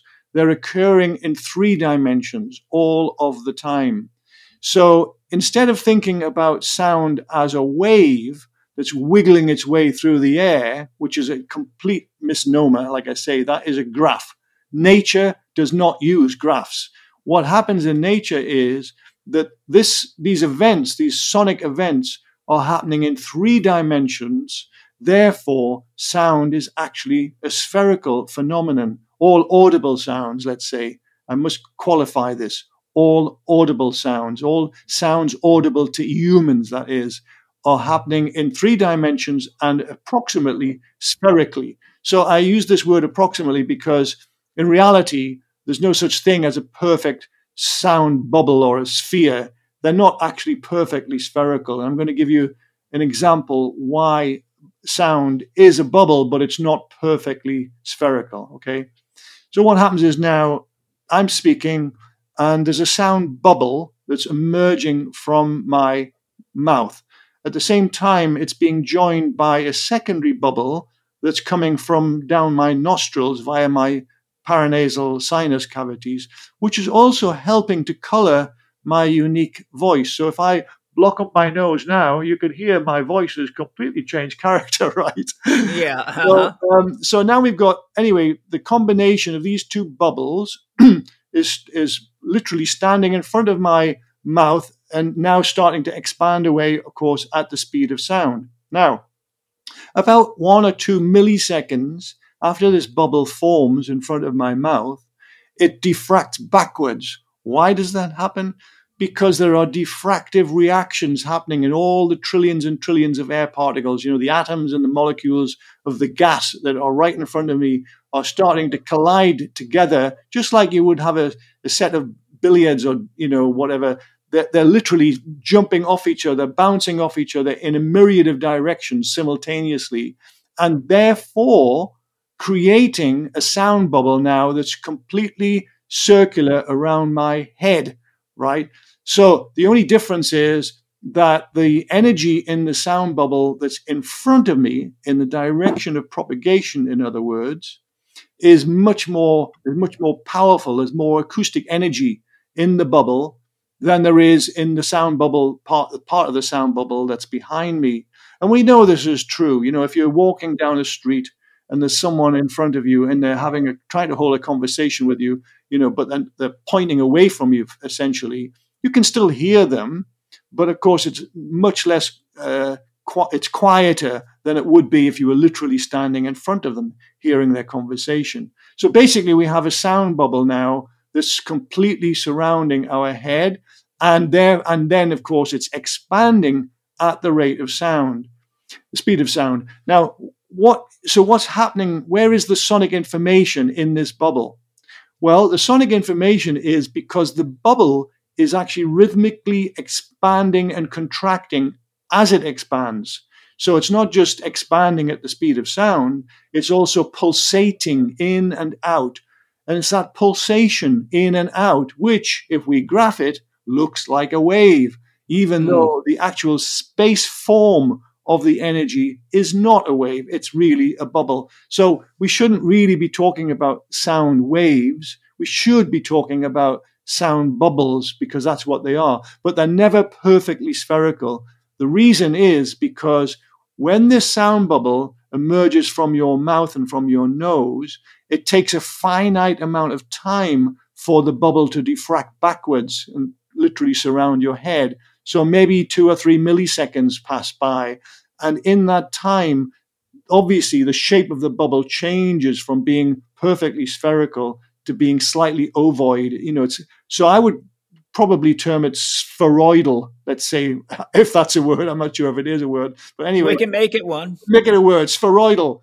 It's spheroidal. It's not perfectly spherical, but nevertheless, it looks like a bubble. So let's just call it a sound bubble, and it's expanding at the speed of sound. And so that's the essence of what sound is. But the one part of that story, that, of course, that we haven't talked about yet is the electromagnetic component of the sound. Because before we get into that, can I ask you a couple of quick questions just because they're pertinent here? Mm-hmm. Two things. One is an observation. The other one's a question. I'll start with the question. For the listener's sake, listening to you speak, it sounds like we're talking about one bubble, but isn't there just a continuous stream of bubbles? Because our sound is not continuous. We break between words, syllables. Oh, of course. Absolutely. Yeah. So it's really like a stream of bubbles. A stream of bubbles, right? Exactly. Like we're blowing bubbles, like a kid, with his little stick blowing bubbles. Bubble blower, yeah. It's basically, if we could see sound around us, Paul, we would be immersed in a myriad of bubbles. They'd be all around us all the time, and they would have a kind of kaleidoscopic beauty on their surfaces, as they're expanding. Because, and this is another aspect to sound bubbles and sound in general, is that all sounds are holographic. What this means is that the data at any point on the surface of the bubble is exactly the same vibrational data at any point inside the bubble. And this is part of the definition of what holography is all about, right? Yeah. So it basically means if you take any one atom or any one molecule that's either on the surface of the bubble or inside the bubble, that one atom or that one molecule contains all of the vibrational data related, in this case, to my unique voice or to your unique voice. And don't you think that's an extraordinary thing to think of a single atom? Okay, initially it's got its temperature, whatever that is, and it's, in some kind of terahertz frequency band. And then on the top of that, we're then adding a whole series of frequencies, the fundamental, all of the harmonics at different amplitudes, and this one atom is containing all of that data. I just think that's so beautiful. It is extraordinary. You know what it brings up? I've seen diagrams produced by John Archibald Wheeler, the famous quantum physicist who's not alive anymore, but you know who he was? I do, yeah. Yeah, he was one of Richard Feynman's mentors, and he diagrammed the event horizon of black holes. And it basically, as you're talking, I'm having this image of this event horizon showing how the bits of information are contained throughout what would look like a membrane of a cell, but in the event horizon. And even Nassim Haramein shows similar concepts in his work. So it's just interesting how there's this, I don't know what would the right word be, almost like a scaling effect. Yes. Well, this is one of the wonderful things about nature, isn't it, Paul? That's very often scale is irrelevant. I've talked about this, in some of my lectures, for example, where, on the scale of cosmology, there are galaxy clusters that are seen in the heavens to be organized. And, there's a paper, one of the papers is called The Egg Carton Universe, for example, that shows these giant structures in the heavens. And the whole theory behind this all comes back to sound. If we believe in the Big Bang, and, not all scientists do, but if we believe in that Big Bang theory, then when the matter from the singularity that, Georges Lemaitre talked about, when the singularity began to expand, according to the mathematical theory, for the first 370,000 years, the matter of the universe was so dense that sound was actually the most powerful, the most potent force organizing principle in the cosmos just during those first 370,000 years. And then, as the matter continued to expand, the quantum effects that had caused little irregularities, let's say, in the distribution of matter during those first very dense few 100,000 years, those quantum effects continued even as the universe continued to expand, therefore showing us today the results, which are galaxy clusters here, galaxy clusters there, in a very, very organized fashion, as if somebody had literally, planned it all out, sort of thing. So, but then on at the other end of the scale, if we come down to the planetary scale, there's a giant hexagon that you probably know about on the north pole of the planet Saturn. It's so large it could swallow 3 Earths, right? These are cymatic forces at work. So it looks like cymatic forces were at work on a giant scale in the universe. Then coming to the planet Saturn, there are cymatic forces at work even today there, creating a giant hexagon. And then if you go to the moon, our moon there are many craters that are hexagonal shaped. Did you know that on the moon? And I didn't know that. These are created when, asteroid impacts, for example, occur under the right conditions. Of course, there's obviously no air, no atmosphere on the moon. But you don't need it, because what happens is at the moment of the impact of the asteroid, the matter is so dense, right? There really is sound, because again, it's a bit like what we're talking about, the beginning of the universe, if we believe that theory, that the matter was so dense that sound can then travel through that matter. And in the case of these asteroid impacts on the moon, under certain conditions, that sound that's created during the impact literally organizes the matter into a cymatic pattern, very large, obviously, but there are many craters on the moon that are hexagonal shaped. And so it's this whole idea of scale with cymatics absolutely fascinates me, because at the other end of the scale, in the microscopic realm, every cell in our bodies is exhibiting a cymatic pattern, in the tiny, tiny scale of cells. That's another subject that we can talk about in relation to healing, the healing principles of cymatics in our bodies. Hi, everybody. I'm not sure how familiar you are with minerals and trace minerals, but minerals are important to our body for many, many functions, and minerals and trace minerals also help regulate our hormonal system. And one of the products that I've been using for many years is Shilajit minerals. But when I got a hold of Chervine's Shilajit from Symbiotica, it was a total notch above anything I've ever tried. So I've got Chervine here to tell us what's special about his Shilajit and how to use it. Shilajit is, you can pronounce it any way you want. I like Shilajit. It makes me want to dance a little bit, because the actual product makes me want to dance. Good. I take it on the rise. It's at the center point of Ayurveda. It's a collection of fulvic minerals, soil, decomposition of plant material. So you're getting all the minerals, and you're getting it the way Mother Earth provided it and the way we can absorb it. And so the way I look at that, it's instant energy, and it reduces acidosis across the body. So if you want to reduce and chelate acids out of the body, Shilajit is pretty much the answer and the solution to that. And, it's probably our best seller right now. Everybody's, doing rituals with it on the rise, and they're using it throughout the day. It makes for a really good, tonic. It's delicious. Once your body starts getting acclimated to it, the flavor starts to kick in. And, if you're a coffee drinker, if you're a matcha drinker, if you're a tea drinker, this is a really good balancer to keep your body nourished of what you need, because most people drinking coffee, they're pouring acids and onto an already acidic body. This is a good way to balance that out through the minerals. And if you're not eating certified organic food from good soils, you're eating mineral deficient food. And the minerals in Shilajit are very important for our skin, our nails, and our hair, which a lot of people have problems with. So I think this is a great product across the board for anybody. And our Jing, right? So we are mineral deficient. Yeah. Our foods have been dilapidated, right? It's like Frankenfoods, right?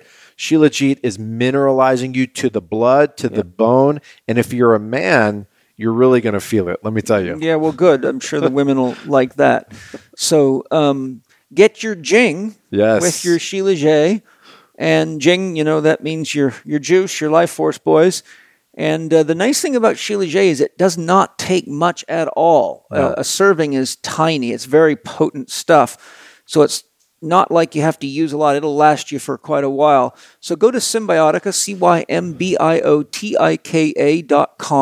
And on checkout, to get your 15% discount, use the code CHECK15 in all caps, capital C, capital H, capital E, capital K, 15. And remember, check out all their other products because your discount works right across the board. Enjoy. There's another thing I wanted to bring up, but you brought up something in my mind. Now, I wish I knew the exact details, but I wouldn't doubt if you know what I'm going to refer to here. There was something that the astronauts did, or NASA did. I don't know if it was with I think it was maybe with a satellite where they dropped something and it hit the moon, and they found something shocking, that the moon rang like a bell for a long time. Yeah, it's very well known that that the moon has inherent resonances, but so all planets do. Well, I'm saying all planets is all solid bodies, have a certain resonance because any sound will ricochet around inside a solid body. Seismographs on Earth are measuring these kind of vibrations in the Earth all of the time. And so that's not really, it doesn't astonish me that the moon rings like a bell. I would be surprised if it didn't, being a rocky body. Yeah. I think what was so surprising is the consistency of the ring has led to a theory that maybe the moon is actually something that's been constructed by other intelligences, because the ring on it was really more like a bell than a ball of rock. Yeah, I've read that, and who knows? I mean, my goodness, it's actually possible. It's even possible. Because one of the things that really bothers me, as a scientist about the moon is this business of it being just the right distance from Earth and just the right diameter to just cover the disk of the sun, Yes. And if it wasn't for that, if those distances were different, if the diameter was different or whatever, or even if its mass was different, it wouldn't be at that orbital distance and it wouldn't cover the disk of the sun. It would either partially cover it or it would completely black it out during a solar eclipse. And if that was the case, then we wouldn't have learned all that we've learned. For example, the Einstein experiment about the bending of light, when it skims by the sun. Right. That gravitational effect. Yeah, and many others would never have been discovered if the moon had been at a different distance or different diameter. So it kind of bothers me, this coincidence, is it a coincidence or has it been planned somehow? So yeah, I'm open to it. I'm open. Yeah, there's so damn many mysteries. It's like you're going to have to be reincarnated 1,000 times to finish the expedition. I know, but isn't it wonderful, Paul? It is. Yeah. What else is there to do? These mysteries. Yeah, I find these things fascinating. Sometimes I've meditated for multiple years holding the question like, what is love, or what is consciousness, or what is God? Most people just don't have the patience for that. But personally, I find that, something like that haunts my soul. I just have this detective in me that has to figure shit out, or it drives me absolutely nutty. Well, join the club. I'm with you on that all the way, Paul. And a lot of scientists, that I think perhaps some scientists anyway would just say, "Oh, it's just a coincidence that the moon is that distance, it's that size, and so on," right? And well, it's possible. It is a coincidence, but my God, it's a heck of a coincidence. Well, like Einstein said, absence of proof is not proof of absence. So exactly. I think, unfortunately, people use coincidence and when they should be saying, I'm just too lazy to figure it out. Yeah, well, one of the, just before we move on, just while it's in my mind, one of this aspect of coincidence that really I find intriguing are the seismoglyphs that I've created with the seismoscope instrument of what appear to be early life forms. You've probably seen them, on our website. So when I first started seeing those many years ago, when I first started working with water as the revealing medium, and one day, in the lab, I would be working with some frequency or other, injecting it into the water, and suddenly what appeared to be a trilobite was staring me in the face. Yes. This trilobite was like rock steady in the water. It wasn't going anywhere. It was perfectly, just staring at me. And I took a photograph, obviously, And I scratched my head. I thought, wow, how the heck is that? How can you create something in water that so strongly resembles a trilobite? But obviously, when that very first image occurred all those years ago, I just dismissed it as just as we're saying, it's just one of those things, just a coincidence. But then, as the years went by, I never really actively went to try and create any of these images. They just popped up naturally through doing other experiments for other reasons, other purposes. And then suddenly there would be, one of a starfish. It'd be a starfish that would suddenly appear, or some diatom would appear in the water. And so I just kept on building a library of these images that resembled early life forms. And so my question really is to you, to myself, to everyone listening to this: how many of these images would you have to have before you would not dismiss it as coincidence? That's the question. For me, I look at it, and if I have a question like that, I just go into meditation and say to my soul, is this true? And if it is true, where can I learn more about it? But I think that's what makes us all unique, because, like in certain areas, you're going to have a level of skepticism. See, for example, from all the stuff I've looked at on the flower of life patterns and all the Egypt experts and engineers I've studied, I have no problem with the concept, not only of the fact that I'm a remote viewer and I've ran into ETs and talked to them in many different dimensions throughout our own solar system and on our sun. I have no problem with the concept of extraterrestrial intelligence being involved in the pyramids. But, for your own reasons and from your own perspective and your own experience, you have a level of skepticism that makes your position unique. And I think we need that diversity so that we don't just deceive ourselves, because a guy like you can make me think careful and I can say something to you that might trigger a new way of perceiving something that might send you off on a new investigation or connect some dots. Yeah. So I think it's pretty wild, Of course it is. I think, one of the things I don't have a problem with the possibility that the Earth has been visited by alien civilizations. I would love to think that, and I've been a great fan of science fiction all of my life. Actually, I really, soak it up. I love that concept. I'd love to see the evidence for it, obviously, and I have seen some quite persuasive things over the years. Like, for example, not long ago, well, what is it? It must be 2 years now, actually. We went to a conference in South Africa, and Elise and I were invited by Michael Tellinger, and a very brilliant man. You probably know him. And I've heard of him, yeah. Yeah, Michael Tellinger had invited a whole stack of people to this conference, and we were one of them, and we were two of them. And also there was a guy called Robert Salas, who had been an army officer. And we actually were very fortunate to spend a couple of hours in the car with Robert, even before we heard his talk in South Africa. But one of the aspects to his story was that he'd been an army officer in the U.S. Looking after missile silos, and there was a day when UFOs appeared above the silos. And what made this so persuasive was he had all of the evidence. He had documentary evidence, he had photographic evidence, he had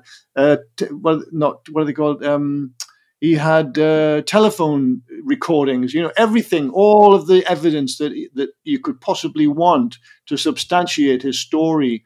That these UFOs had disabled all of the electronics in all of these silos and then just vanished, right, as fast as they came.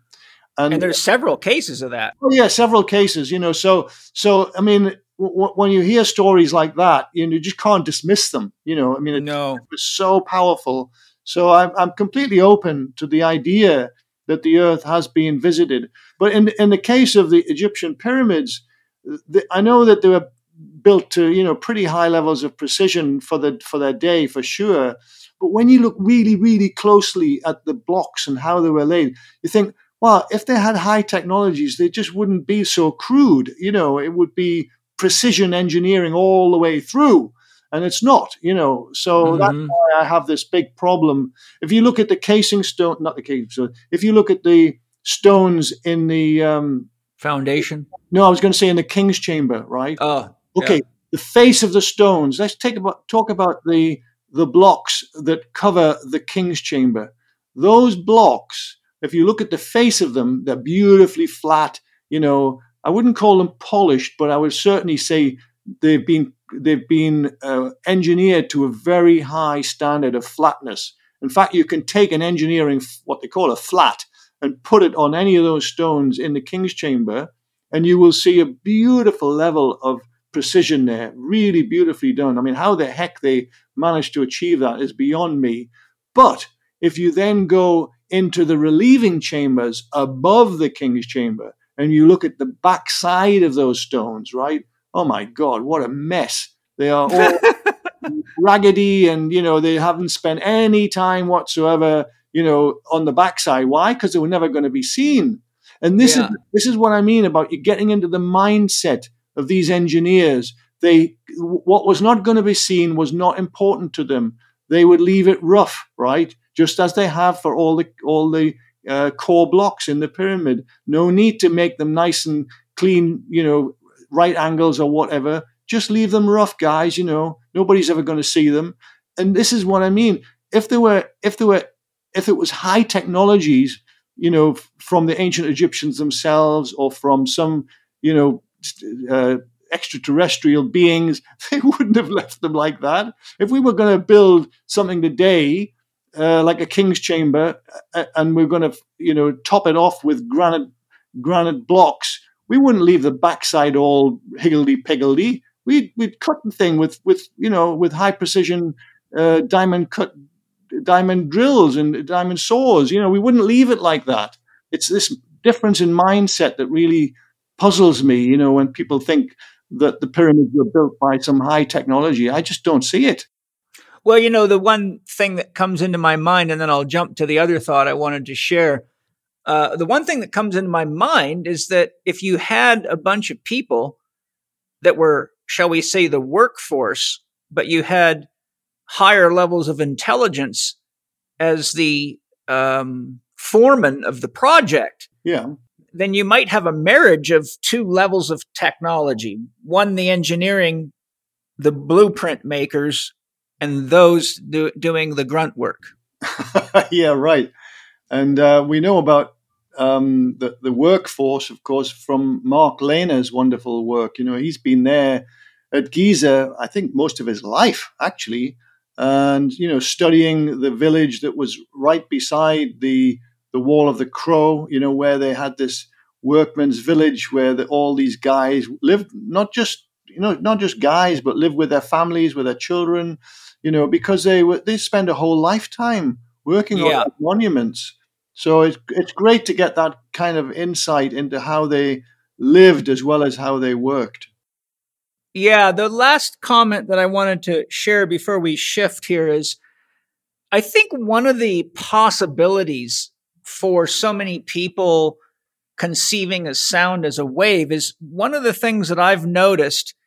One, I've got your Cymoscope, as you know, and playing with it, you put sand on there, and as you're changing frequencies, all of a sudden you see a wave-like movement through the medium. Yes. Two, I've put water in Tibetan bowls many times as part of healing ceremonies. And when you strike the bowl, the waves appear across the water. Yes.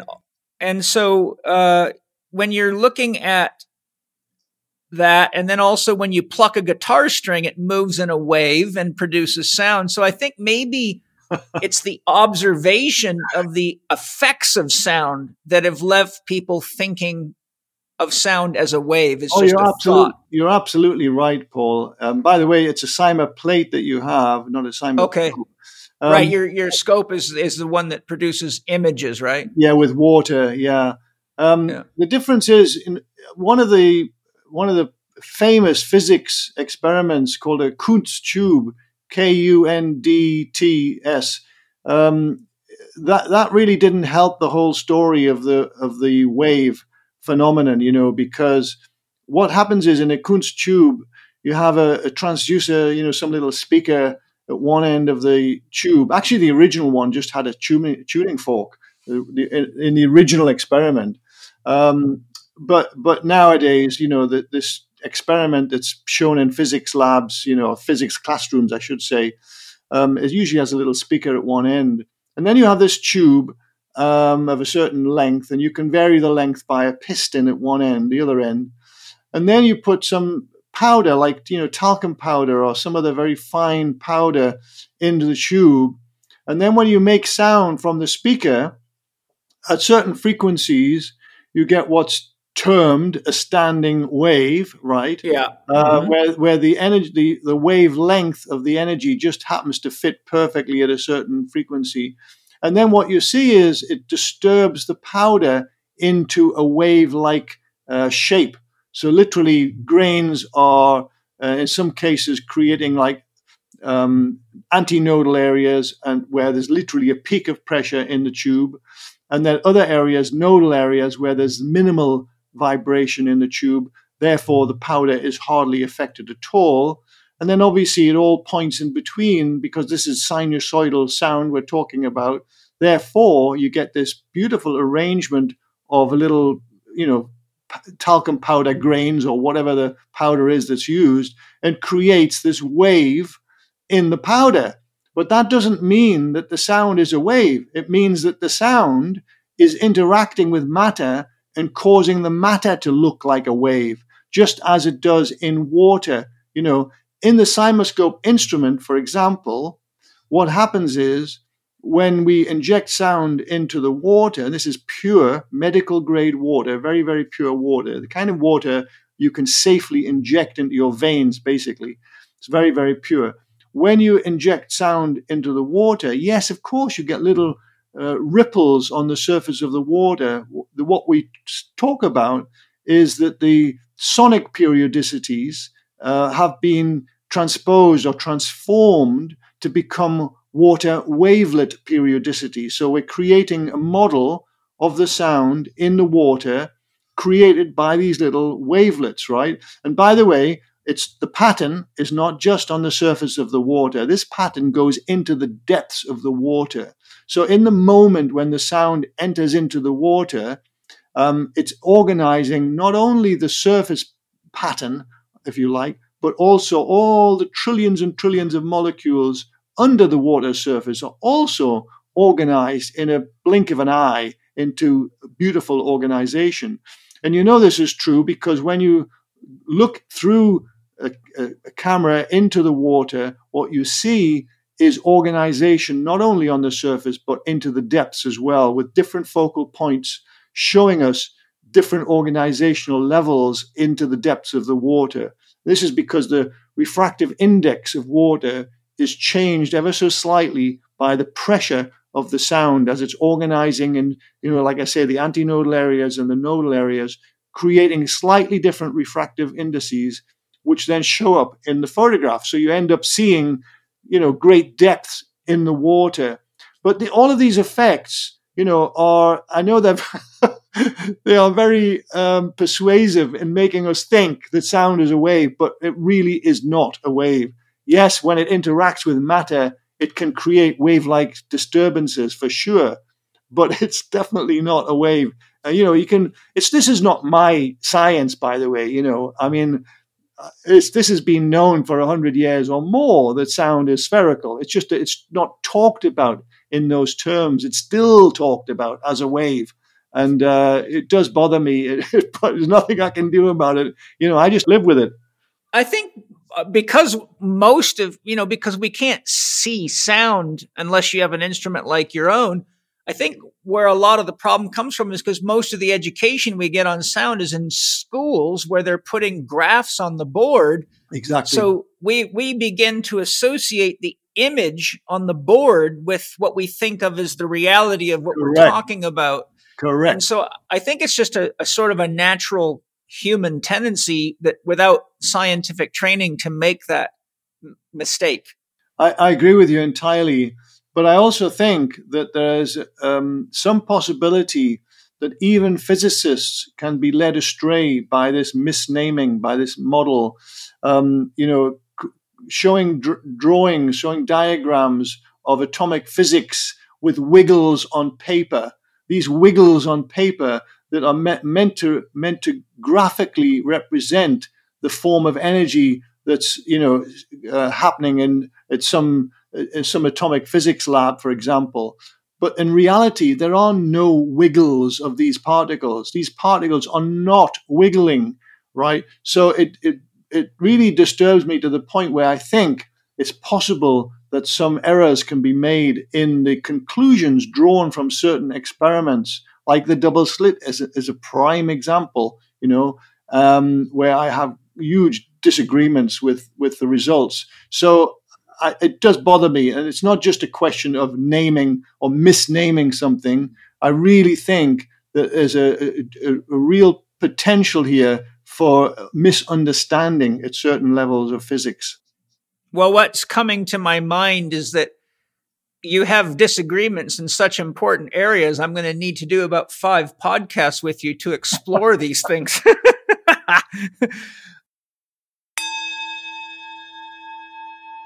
Hi, everybody. I imagine some of you are finding that your mind is not as sharp as it was, or that you can't seem to remember things as well, such as the last page you read in a book, or the key points from a meeting you just attended recently. Do you feel that your brain is taking longer to come online, or that your thinking gets muddled or fuzzy when you've got a lot to get done? If so, Organifi Pure may be just the magic you need. A key ingredient in Organifi Pure, called Neurofactor, showed a significant impact on brain-derived neurotropic factor, which has been widely reported to play a critical role in neuronal development, maintenance, repair, and protection against neurodegeneration. The certified organic combination of herbs in Organifi Pure not only enhances mental clarity and promotes brain-derived neurotropic factor to stimulate the development of new neural pathways, it aids in enhanced digestion, which is important because many cognitive problems are symptoms of poor digestion. To get your Organifi Pure, go to organifi.com/check20. That's organifi.com/check20. Get 20% off with your promo code capital C, capital H, capital E, capital K, 20. That's capitals, check 20. Enjoy Organifi Pure. One of the things that came to my mind, I just didn't want to interject while you were talking, when I studied the history of cymatics on your website, there was a lady that made her own little sound voice-activated device. She was friends with Faraday, if I remember right. Are you talking about Margaret Watts Hughes? It was a woman, and she was from the early 1900s. It showed pictures of her wearing a long dress and showed Margaret all the Hughes, mm-hmm. Yeah, and so I actually did research. Once I found out about her from your website, I started researching the internet, and I found articles on her work, and they showed many of the pictures that she produced with her voice that looked like trees and flowers and grass, and like she was producing these cymatic images with her little handmade device that were really amazing, because she was actually, you could literally have thought those were pictures of someone's backyard or something. Yeah, but they weren't scientific, though. Let's be honest. I've got a lot of respect for Margaret Watts Hughes. She was certainly a pioneer, but there's some misunderstandings, concerning her imagery here. But one of the devices that she created that is for sure, something that's valuable from a scientific perspective is a little sounding device that she called the Idaphone, wasn't it? Idaphone, I think. Yes, the Idaphone, yeah. Idaphone, yeah. So basically, it's a resonating chamber over which she stretched a membrane, maybe latex, for example, weighted evenly around the outside, to give it an even tension. And then she would have a long tube, which was, for all the world, looking a little bit like a didgeridoo, something you could basically make sound into that would send sound down into the resonating chamber. And then she would sprinkle on, some particulate matter on the membrane and therefore make that sound visible. Now, one of the aspects to this, from a scientific viewpoint, is that when you make sound visible in those ways, it's very, very difficult to separate the resonances, the natural inherent resonances in the membrane, from the actual geometric effects that would happen on the membrane if it was not for those natural resonances. So it's quite difficult to separate them. Nevertheless, it is a valuable scientific tool that she invented and used as a basic means of studying sound and music. She was a vocalist, so she sang into it, and she created probably the first cymatic stave, where you're literally creating cymatic patterns and putting it, instead of putting musical notes on the paper, she was literally putting a cymatic stave on the paper, cymatic images.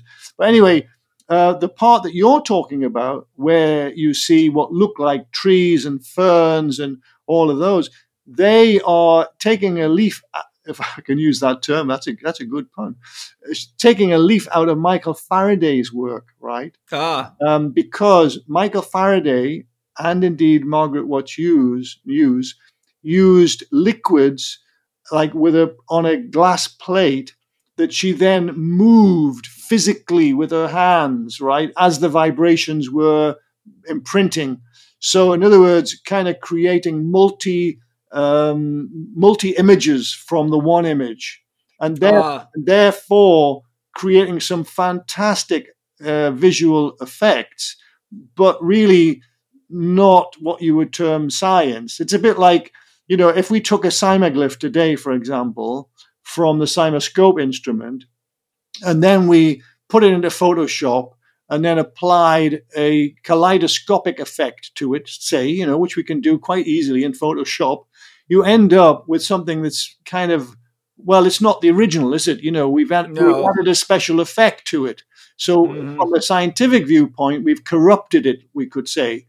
Yeah. And in a similar way, what she was doing was really art. It wasn't science. She was creating beautiful pieces of art, which we should not, in any way denigrate, because she was a pioneer. She created what had never been created before. But, how much value is it from a scientific viewpoint versus if we can weigh it up against the artistic content? I would say most of what she created was valuable from an art point of view, and but perhaps not from a scientific viewpoint. That's what I would. Yeah, well, that's interesting because I didn't know about that, because the way the article, the various articles, and I even watched some videos on YouTube. If you search her name on YouTube, you can actually see some videos about her and her work. So the thing that it left me with, which I got left with looking at your work as well, when you're looking at diatoms and trilobites and things like that, it made me think, wow, it's a real good example of the formative forces of sound in nature. It is. It's also what it is showing us, is that sound can indeed be used as an art form. It doesn't have to be purely science all the time. Why can we not use sound as an art form? And indeed we are. It is being used as an art form. And there's nothing wrong with that. As long as we are clear on what we're looking at is either art or science. We have to, just use our own common sense, to know that what we're looking at is either has scientific value or it is of artistic value. Well, yes, and that brings us to a metaphysical question, and that is whatever people call God or source a scientist or an artist? Well, that's a great question. Oh, my God. Well, I would say both, actually. Well, me too, because here we all are. Looking into the heart of a flower, oh, my goodness, there's such beauty and such organization.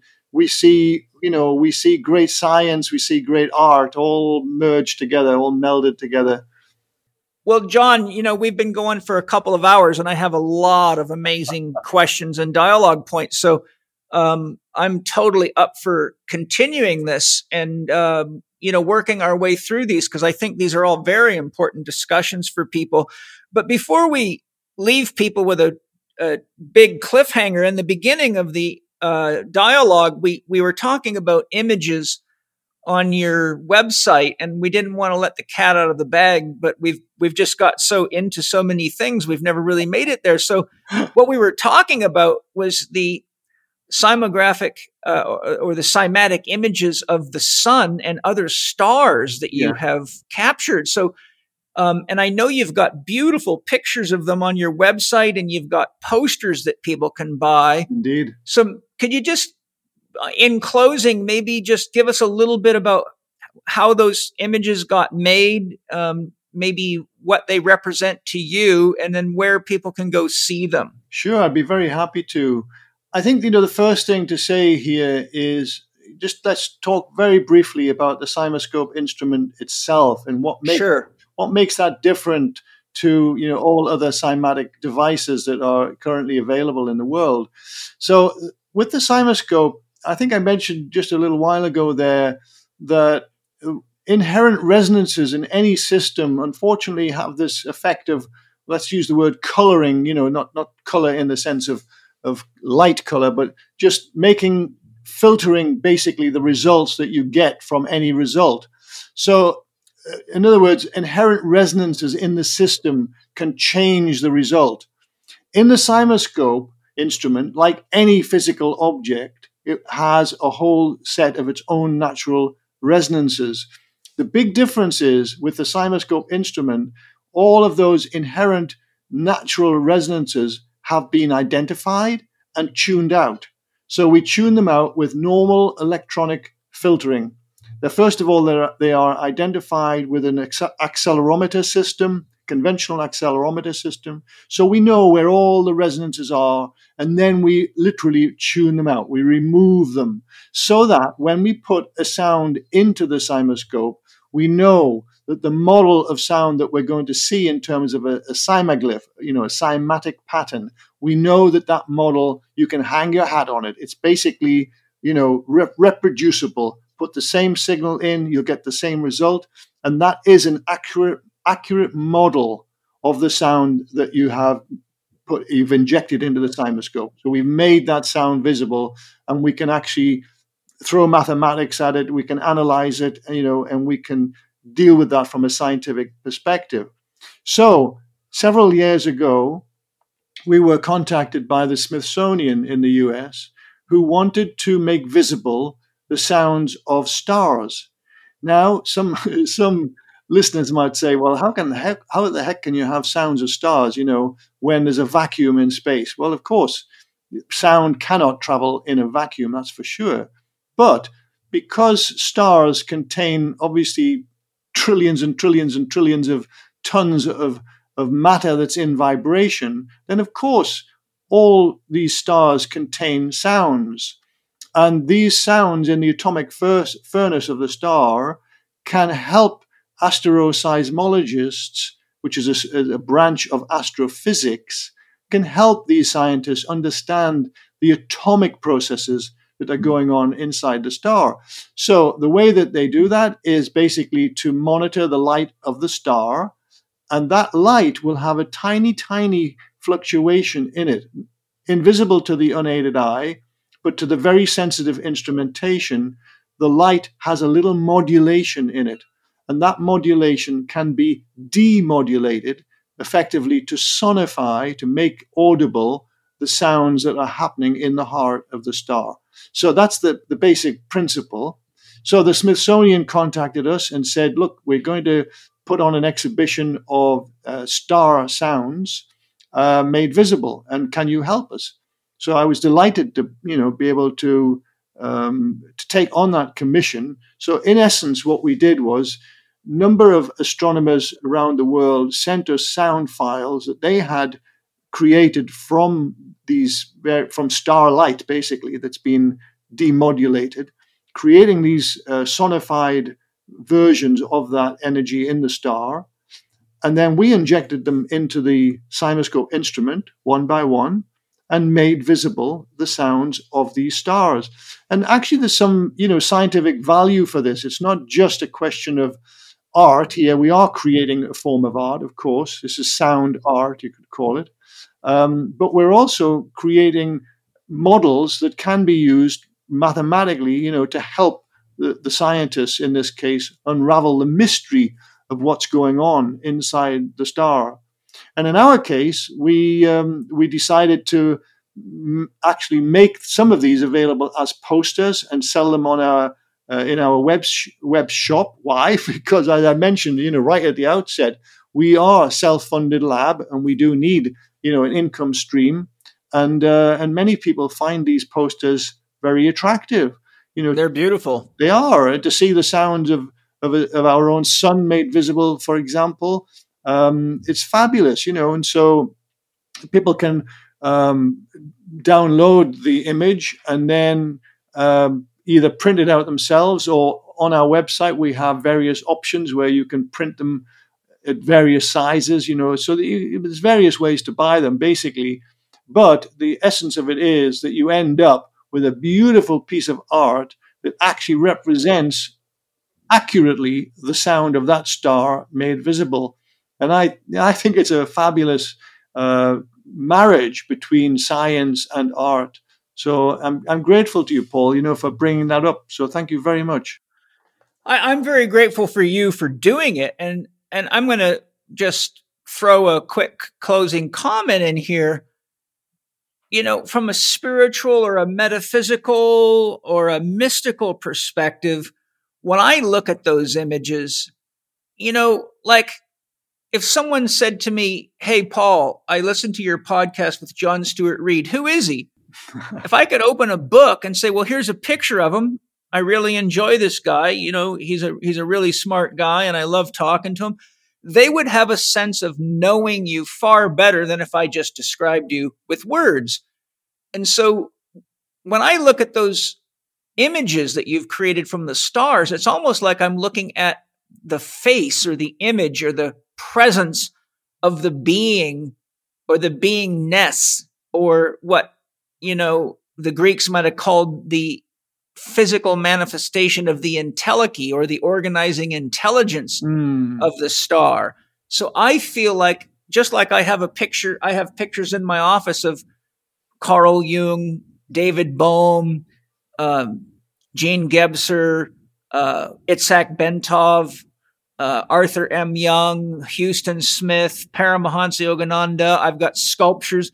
I surround myself with the images of the people that inspire me to be the best I can be in the world.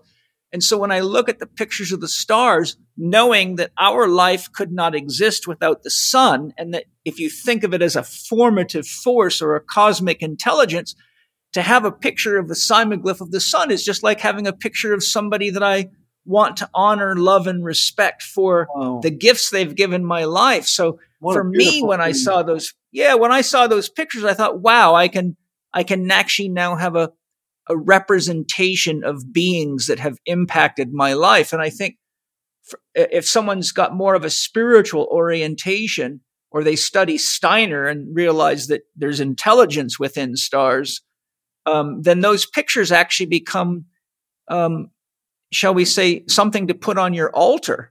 Wow, Paul, thank you so much for sharing those beautiful thoughts. And, looking at the image of the cymoglyph of the sun made visible, if you study it closely, you'll see what looked like on the interior part of that cymoglyph. You see what looked like solar prominences and magnetic field lines, and it really is an really intriguing image, actually. So I'm very grateful to you mentioning what you just shared there. It's beautiful, absolutely beautiful. And by the way, I too surround myself with my heroes. I've got Michael Faraday looking over one shoulder. I've got Einstein looking over another shoulder. I've got James Clerk Maxwell looking over another shoulder. I've got right to my left, I've got a sculpture of Einstein. My mother's a very successful sculptor, so she gave me a sculpture of Albert Einstein. I've got the Dalai Lama. I've got many. I got like 20, I don't know, maybe 15. I don't know how many. I haven't counted them all, but my mom's done 24 of the world's greatest peacekeepers. Wow, fabulous. Yeah. But we forgot to say what your website URL is so people can get there. Okay, well, we got two. We've got the research site, which is CymaScope, CYMA, and then scope, like microscope.com.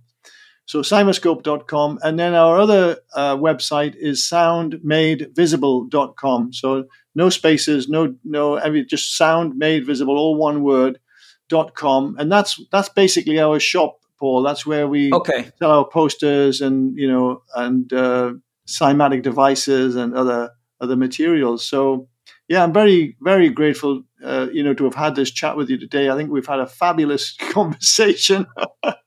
Yeah, well, let's do it again. I'll send you an invitation. I'm going to keep all the remaining questions because we got to number 3 out of 15. So, oh my God.